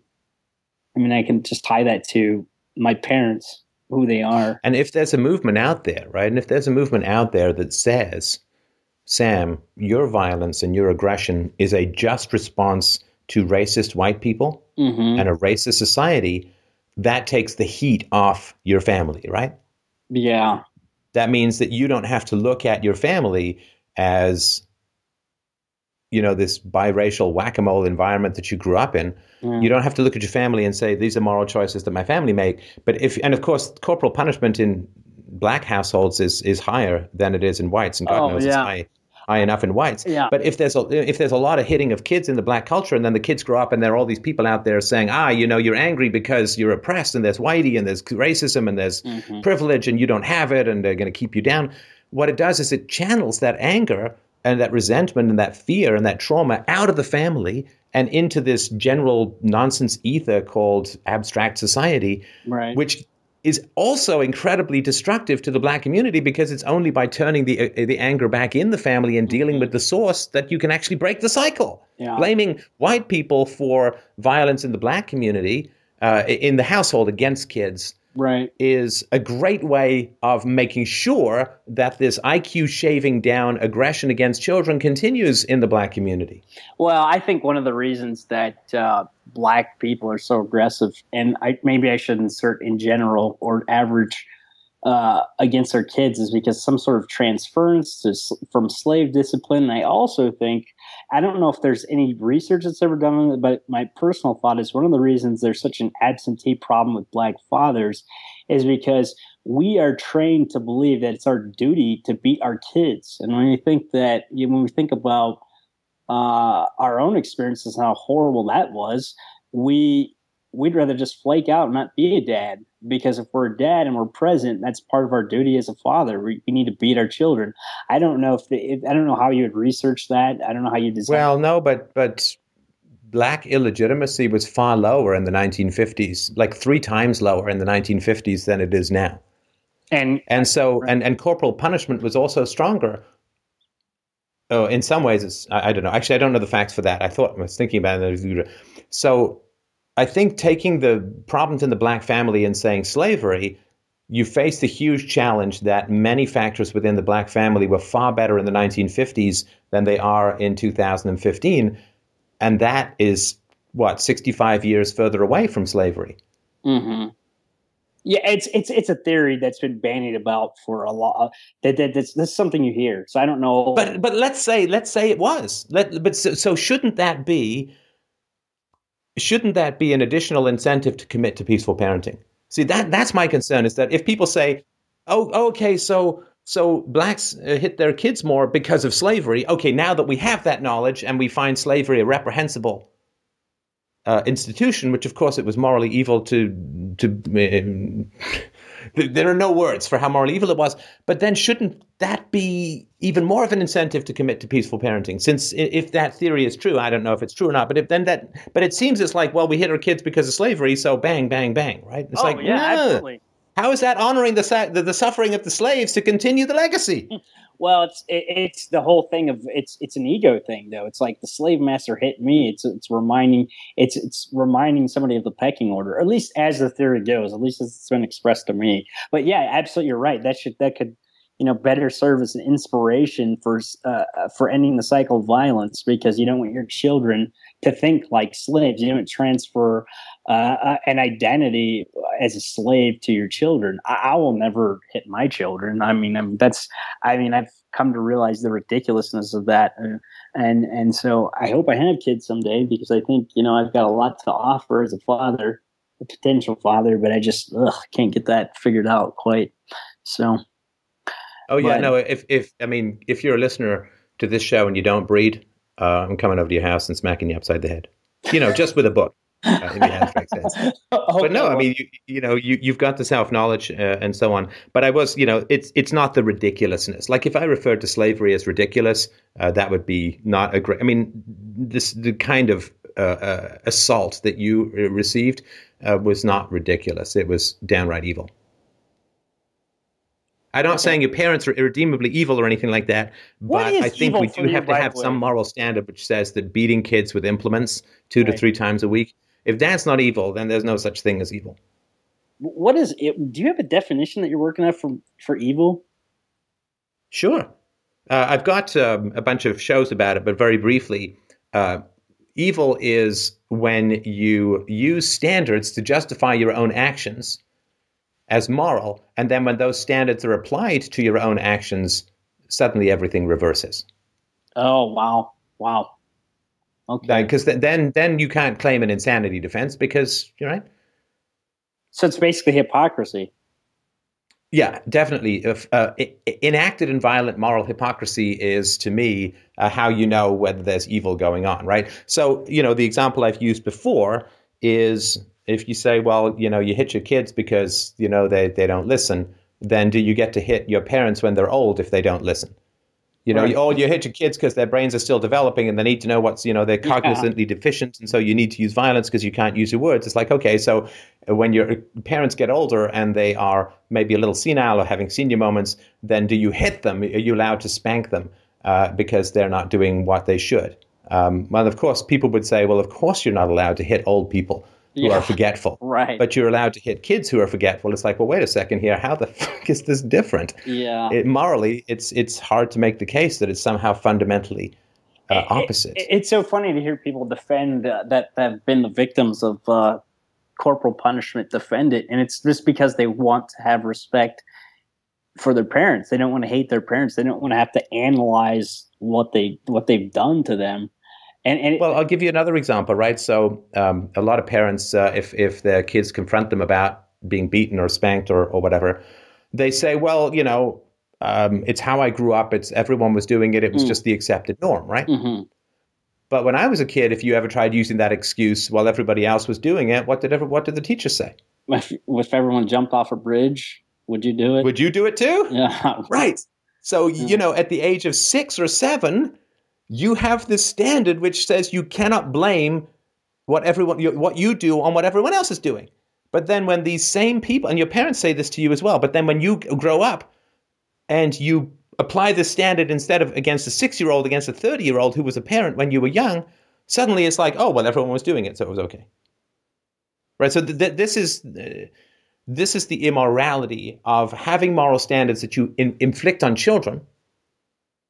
Yeah. But then when those same children grow up and apply those same moral standards to you, somehow it's completely opposite. Mike, you had some data on spanking? Yeah, this is a good time to plug The Primordial Violence, Spanking Children's Psychological Development, Violence and Crime by Murray A. Strauss, which is the Bible for any type of statistic or research when it comes to corporal punishment. And this is on page 257 for those who would like to check up on it. He says, 3 race or ethnic groups were compared, whites, blacks, and other. Overall, in 1968, there was little difference in the percent who approved of spanking. Over 90% of all 3 groups thought spanking was necessary. The trends in approval of spanking for each ethnic group reveal large decreases in approval of spanking for both whites and others over the 26-year period. This goes up to 1994. For blacks, a decrease in approval of spanking was much less than for other ethnic groups, 14 percentage points for this period compared with 26 percentage points for whites and 32 percentage points for the other category. Around 1968, just looking at the chart, blacks appear to be close to the 100%, and whites are pretty close to that, maybe 90, 96 or 98. And now it appears, just looking at it, it's For black, it's 82%, and for white, 66%. And that's as of 1994. Mm-hmm. Right. So it can't just be slavery if blacks and whites started out spanking with spanking approvals about the same. Then it can't just be one, right? Because so anyway. Well, thank God. I don't know how to. Yeah, I don't know how to sum this up. Other than just to say the following, and I'll give you the last word then, because it's only fair. Okay. Which is, as an empiricist, I really I remain agnostic about the prevalence of racism. The existence of racism, I don't doubt, but the prevalence of racism and racism as the sole cause for disparity in various groups, economic, educational, familial, marital, and social success, I view as unverified. And I would love to see it verified one way or the other. And the best way to do that is for those groups who are doing poorly to study the groups who are doing really well, and those are the Asians, and mimic their behaviors and do what nobody's asking anyone to invent the wheel from scratch, right? Just look at the Asians and say, and this is true for whites too, look at the Asians and say, well, what are the Asians doing? Let's get some of that. Let's drink deep from the copper cup of Asian privilege and see where we end up. Now, if blacks do what Asians do and still remain disadvantaged economically, then I think we're closer to finding some evidence for the racism. But if whites are so racist, it seems hard to imagine why Asians do so much better than whites. Because I can't imagine how racism would not include Asians and blacks and Hispanics and so on, all in the same big bag. Yeah. So, I mean, there are always people out there who are going to not like what you're doing. I mean, yeah, it's tough being black. Try being an atheist. I mean, there are no Reverend Jesse Jacksons out there protecting everyone who's negatively spoken of as as an atheist. Atheists are less trusted than rapists in some areas of America, and that's not a good company to be keeping. So there is, of course, lots of people out there who are going to have problems with what you do, and you can either screw up your own life because there are haters out there, or you can give a very elegant screw you to the haters by emulating the best around you and disproving them through the gritty raising up of your own community. And I think that would be best for everyone. And so I'll give you the last word. Actually, I want to say something kind of off topic. I really appreciate what you're doing. This has been this month and a half I've been listening to your podcast has been transformative. And I want to say to the listeners out there that this man is doing important work, and let's make sure he and his staff are getting supported. And let's go ahead and contribute to, and so he's free of the advertising and everything like that. And he's able to say what he needs to say. And I appreciate you very much having me on the show. And I appreciate the talk, sir. Well, I appreciate that too. I'll even forgive you for referring to me as Sir, as though I'm 800 years old. I was in the army, right. So I've had a trouble. Oh, were you in the Yeah. So the anti-statist anarchist, you need to bring your army training to bear on. That's fine. No, I appreciate it. Listen, I mean, we are brothers. I mean, we are clear cognitive thinkers who work with reason and evidence, and closer to you than vast majority of my fellow whiteys. So we are brothers in thought, and that's where we should all be residing as human beings. So I really thank you for your call. I hope you'll drop us a line and let us know how it's going, and you're welcome back anytime. Thank you so much. Have a good day. Good night. All right, take care. Yeah, thank you, Sam. Dismissed. All right, well, up next is Caleb. Caleb wrote in and said, what is the philosophical approach to long-term debt, such as mortgages, if you know that the markets and currency are highly manipulated and likely to collapse? You might want to parse that out a little bit, Caleb. So where this conversation comes from is ultimately, trying to plan out a financial future in a time of uncertainty. That's a high level, right? It's a different way of saying it.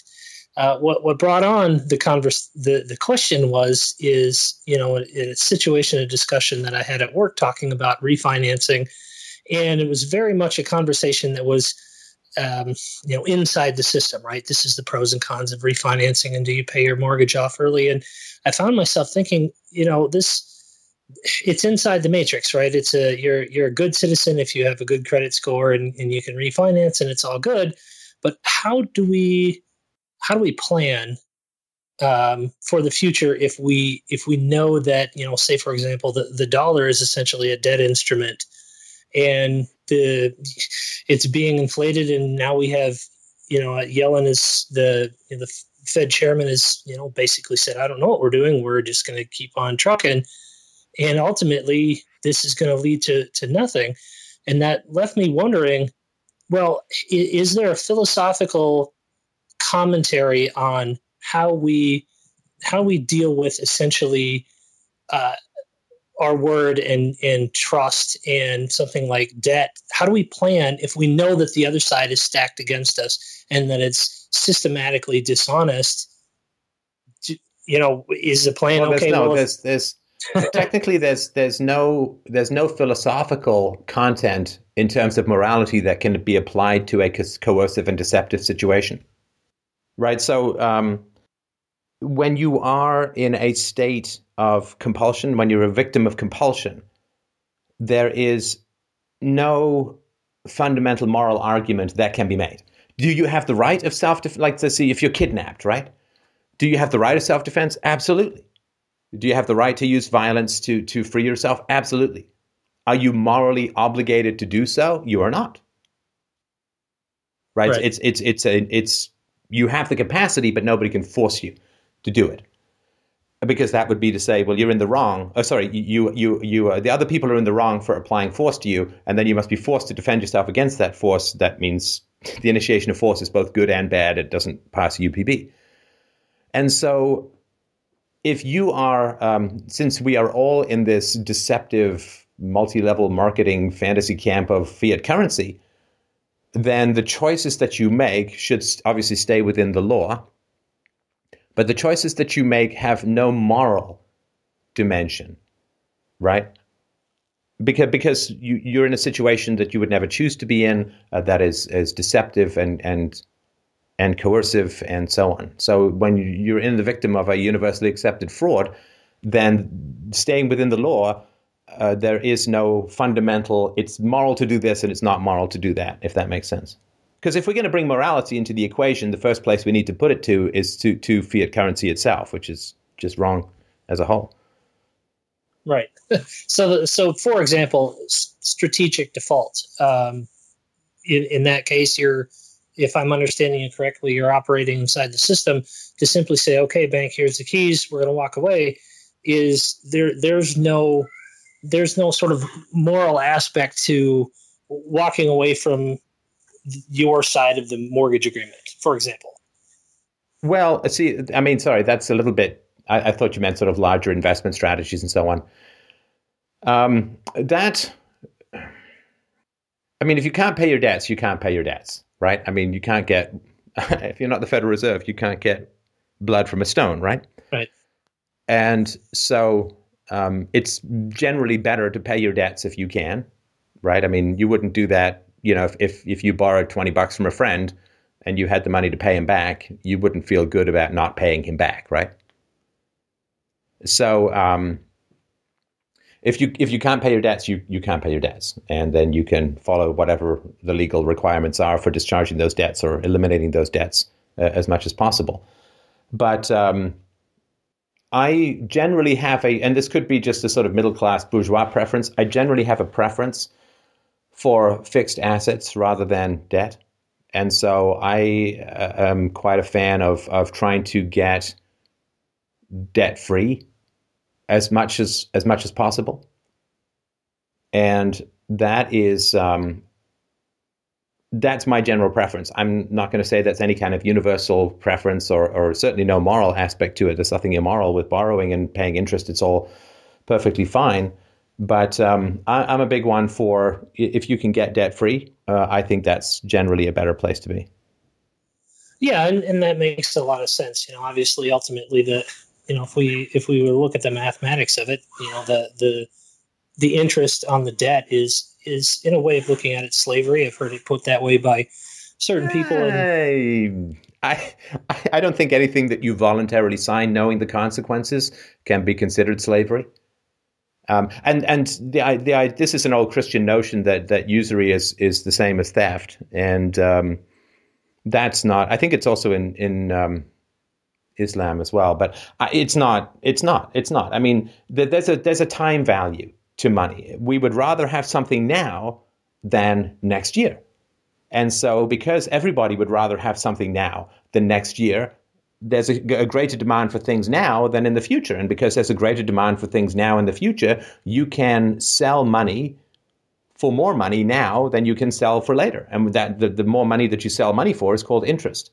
So I don't think, you could either live in your car for 15 years and save up to buy a condo, or you can buy a condo and pay interest every month and have the pleasure of living not in your car for 15 years. So I don't think that there's anything, again, free market based. There's nothing that's wrong or immoral or enslaving about interest. I mean, there's certainly things that are unwise around interest. So if you buy a $30 pair of sneakers and you end up paying the bare minimum on Visa every month, you could end up paying a couple of $100 for those sneakers.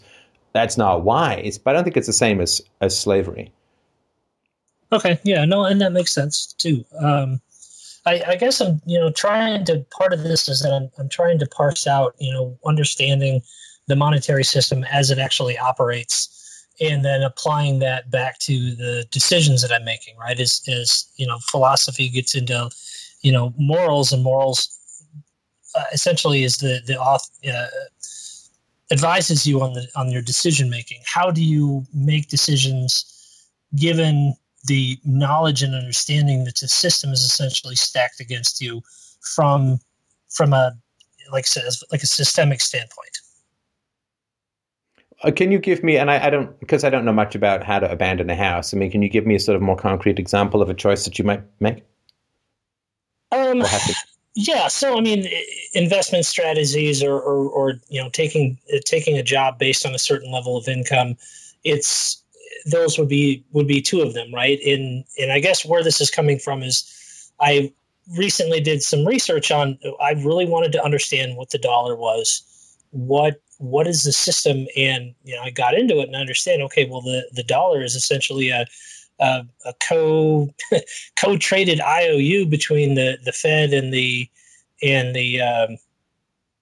Treasury, and that essentially those dollars are lent out, and then fractional reserve multiplies those. Essentially, have dollars being lent out. There's no value behind them, but then you have to turn around and pay interest on that. And I absolutely agree with you with the economics of the time value of money, and I have no question on interest rates in general. But how do you then reconcile that knowledge that the person lending you this basically created it out of nothing, and yet they can take your house if something goes wrong and you default? That seems wrong to me. It is wrong. Yeah, absolutely. Morally, it's wrong. I mean, when you again, like most people, when I was younger, it's like, well, people put the money in the bank and then the bank lends that money out. It's like, no, it's not how it works. They just create the money to lend to you, and then they have an asset called your house, which they can collect on. I mean, it's a ridiculous, horrifying scam that is monstrous in every dimension. But so as far as what goes on, they have the law on their side. So you got to pay your debts. If that's the obligation. Of course, what you can do is try and work through bitcoins and so on, and there may be tax implications for those. They could be treated as assets and so on. But I don't think you can't go Wild West, and it would be, I think, wrong to do so, because you're going to end up in jail, and that's not where you can, I think, do much to help the world become a better place. So I don't have any particular advice. I pay my bills, and I try to remain as debt free as I can.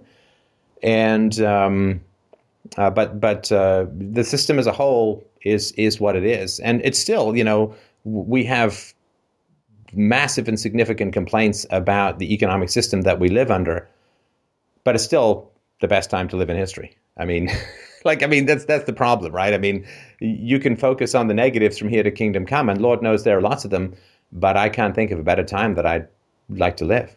I mean, except maybe the future, which I'm aiming to get at step by step. But, focus on all the amazing things that the remnants of the free market is kicking our way, like this conversation and the capacity to have this conversation.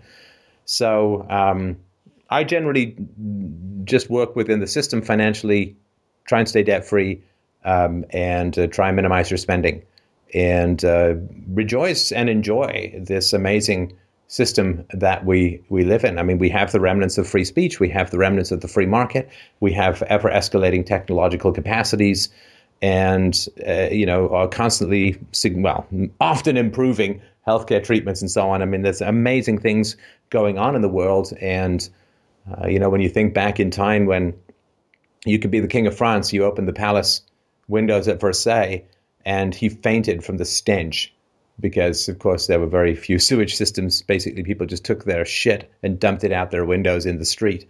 And that old Monty Python joke is like, hey, he's a king. Well, how do you know? Well, he hasn't got shit all over him.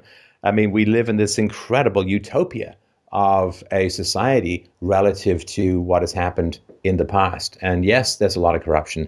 Yes, there's a lot of fiat currency. Yes, there's a lot of debt. But humanity is still going through its progress. There's still an enormous amount to do. We are still marginally evolved apes with giant lasers waving from our hairy palms. And there is an enormous amount to do. And there's only one way to get there and one way to do it, which is to continually cry our philosophical yawp from the very rooftops and cloud castles of the world to the point where humanity listens and wises up over time. We are part of the general accelerant of the species that makes the world a better place, painfully and slowly and against great resistance. But if I were you, I would try to look at all of the amazing and wonderful things that are going on in your life rather than, well, what should I do under this terrible fiat currency system? It is better than being paid in human teeth or seashells or salt or, all of the other things that have been used in primitive societies throughout history as currency. Yes, it is asswipe toilet paper, but it also gets to buy us tablets, which never existed before except in the stone and commanding kind brought down by Charlton Heston from bad CGI mountains. So sorry about that sort of tangential rant, but there are wonderful things occurring in the world. And this is the greatest opportunity humanity has ever had for significant progress, in compressed progress. The kind of progress that we see in the realm of technology. I mean, trying to explain to my daughter what life was like when I was a child, I don't even know what to say. I mean, it's like trying to explain the IMAX to a jellyfish. It's like, it was just completely different than everything that's going on now. And, my childhood when I was a kid was a hell of a lot closer to Socrates' childhood than my childhood is to my daughter. So we're just a generation apart, admittedly a wide generation. But we are right on the edge of the most incredible growth opportunity in terms of ethics and human progress that the world has ever seen. We don't need to have hundreds of years of religious warfare. We don't need to have 800 years of a dark age. We don't need to have any of these things. We just need to unclog our ears and listen to reason. And there has never been a better capacity to bring the megaphone of philosophy up to the collective ear of mankind and whisper, joke, yawp, belt, bleat, and scream the elemental truths of ethics into the mind, hearts, and souls of the species. And I think it's an incredible time to be alive. And I may, should I ever have the opportunity to live for 1,000 years, I might find the 900 after the first 100 significantly less exciting, interesting, and stimulating than the first 100. So I would not want to be anyone else, anywhere else, any other time. And I think that's something to really celebrate. It is, and I appreciate that. A lot of times when you first understand in kind of get out of the cave, as it were, and see what's going on, it can be a bit shocking to really see, and you can end up fixating on the negatives as opposed to the positives. So that it actually was not really a tangent as much as a good way of zooming out and seeing a little better perspective on what's taking place, and yet having the the wisdom to make moral decisions and ultimately understand that be honest, pay your debts as you can, but if something happens, then it's that's beyond your control. That there's a lot of other more positive things taking place, and that's actually rather reassuring to hear, because it can get me down on occasion. Oh no, more than on occasion. More than on occasion. I mean, we are like doctors. It's hard to remember there are healthy people because everyone you talk to is sick. There was a picture that struck me. It was snapped by, I think, an EMT, I think is the name, the people who help with ambulances and so on. And it was a doctor who was just basically leaning over a railing, sobbing because his patient had died. And I mean, being a doctor, of course, particularly in a hospital, is pretty grueling. And you basically see people on the worst days of their lives and often the last days of their lives. And we are physicians of the moral ailments of mankind. And because we need to look at and delve into the heart of darkness of human evils and manipulations, it can weary us down. It can. And that's the inevitable occupational hazard of being a moralist. And I think just about everybody who listens to this show in any consistent way is a moralist. And a moralist's job is to fight evil. And there are many philosophies in the world that discount the existence of evil. I just had a conversation with a Canadian writer and thinker, William Gairdner, and we were discussing the invisibility or the skepticism towards evil, right? I mean, a giant asshole flies 149 innocent people into a plane, into a mountain. And that is about as evil a thing as can be imagined. Now, if the guy had a brain tumor or whatever, there was something that was happening, okay, it's a different matter. But imagine you wake up in the morning and you get into an airplane and the captain says, let's get prepared for the landing. And you say, well, hopefully, or maybe, because you're planning this. And you calculatedly lock the cabin door shut. You push the button that takes you down to a low altitude. Everybody starts screaming.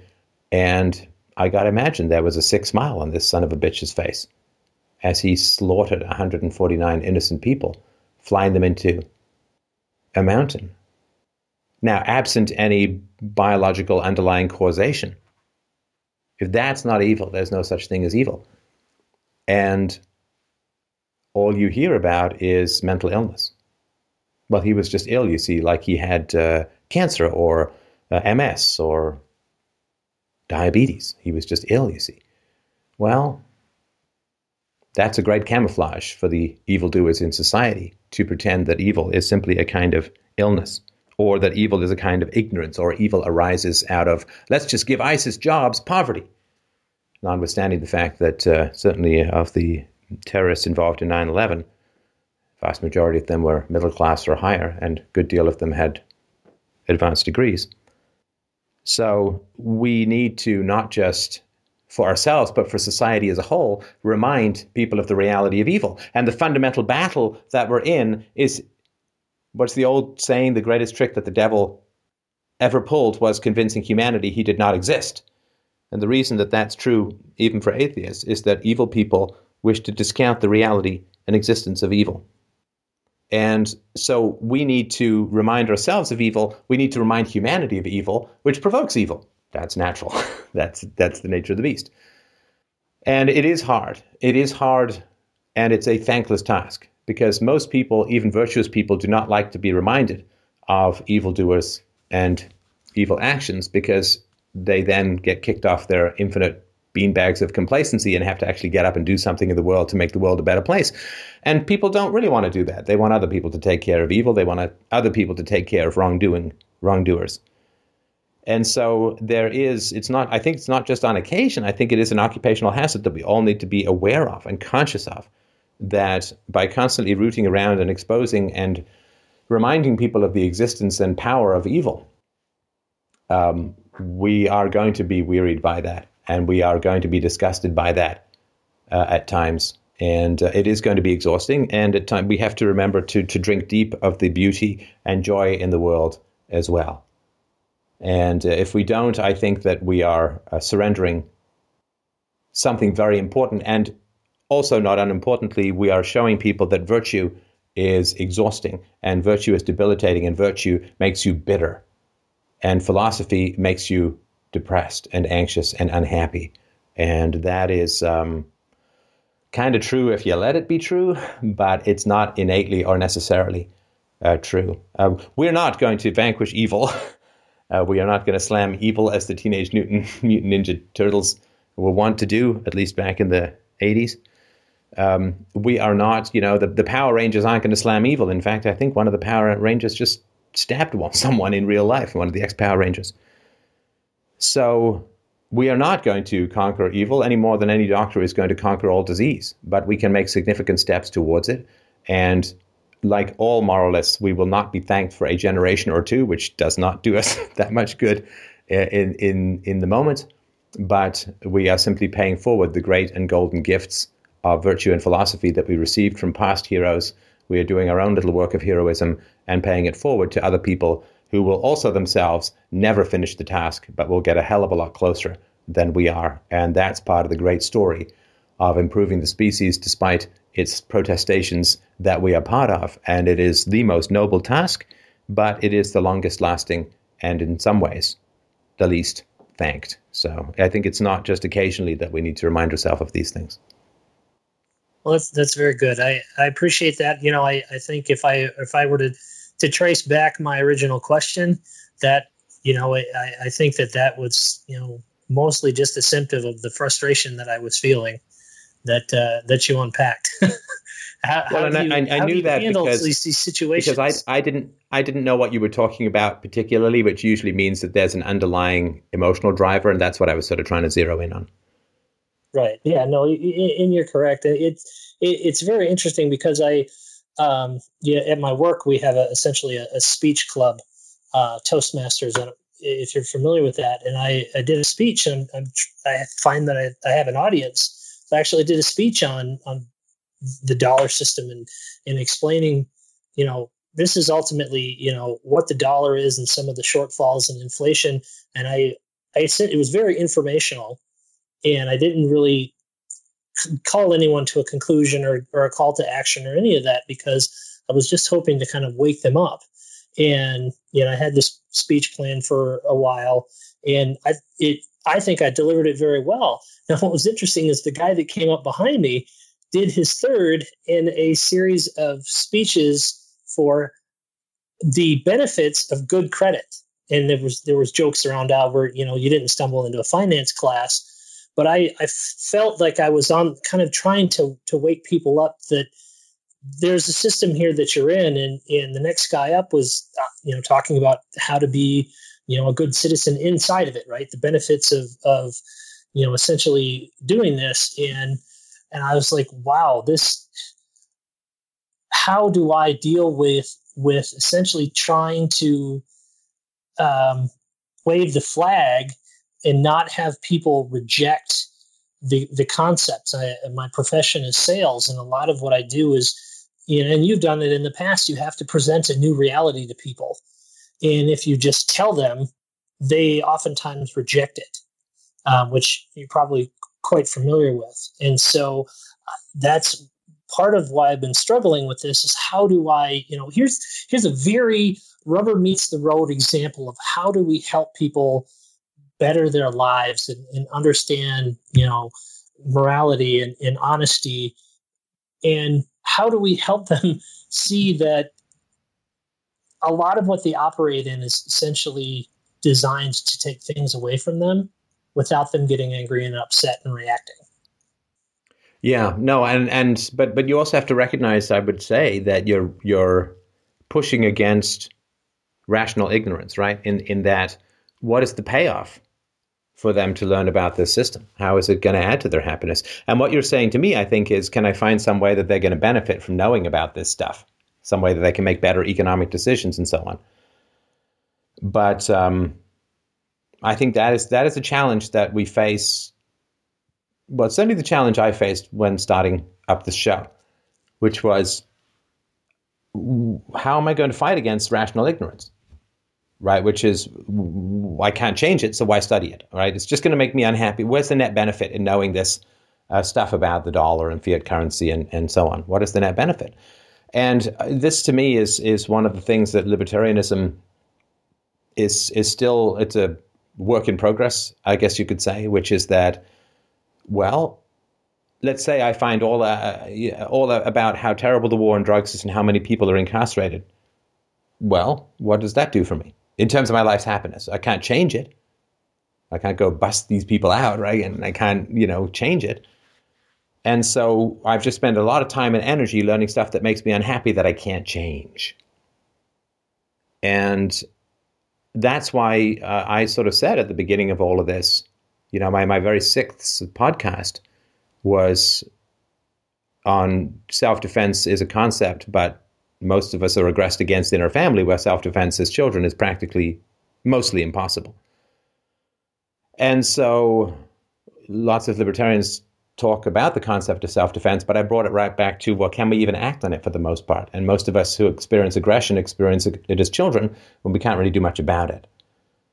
And that aspect of things is really, I think, a great challenge. My answer has been, let's figure out how we can apply philosophy in our own lives, voluntarism in relationships, non-aggression principle in parenting, virtue in reducing violence, not by studying fiat currency and the drug war, which are fine to study if it interests you, but what can we do to reduce violence in the world? Well, the most prevalent violence in the world is violence against children masquerading as discipline in parenting, and that we can do something about that in our own families, in families that we have any kind of influence over, that we can act on.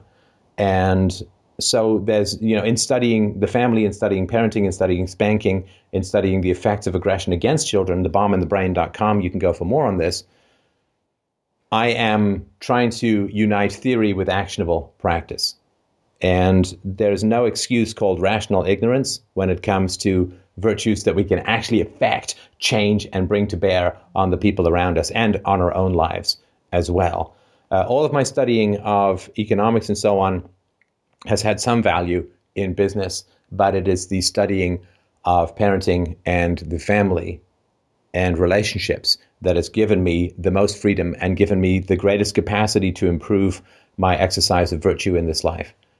And so there is frustration for those of us who wish to bring unactionable moral clarity to those around us, but you will get a huge amount of resistance because they're like, well, don't tell me what I can't change. Like, it's the old thing, like, would you want to know the day of your death?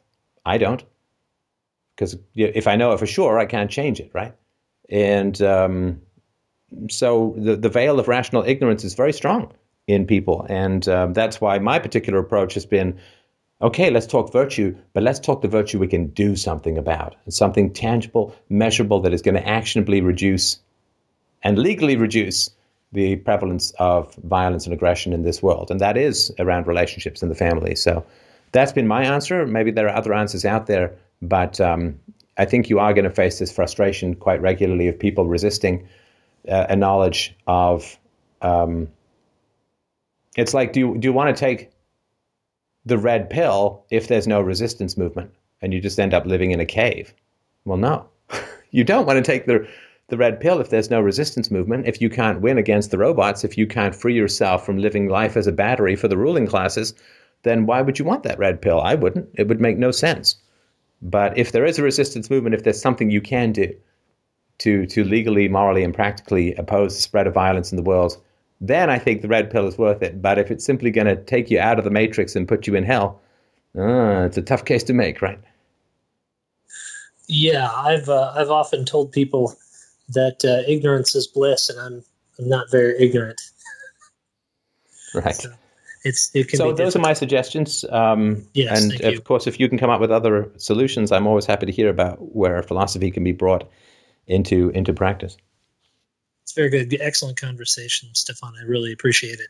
All right. Well, thanks everyone for an amazing and powerful show. These are the highlights of my week as far as non-family time. So I really, really appreciate everyone's support. We put out a donation request yesterday. I try not to put them out on April the 1st, April Fool's, which you can check out. But if you have checked it out, just a reminder again, freedomainradio.com/donate. We need your help, and we're looking forward to getting it. Thank you so much, everyone. Have a great night.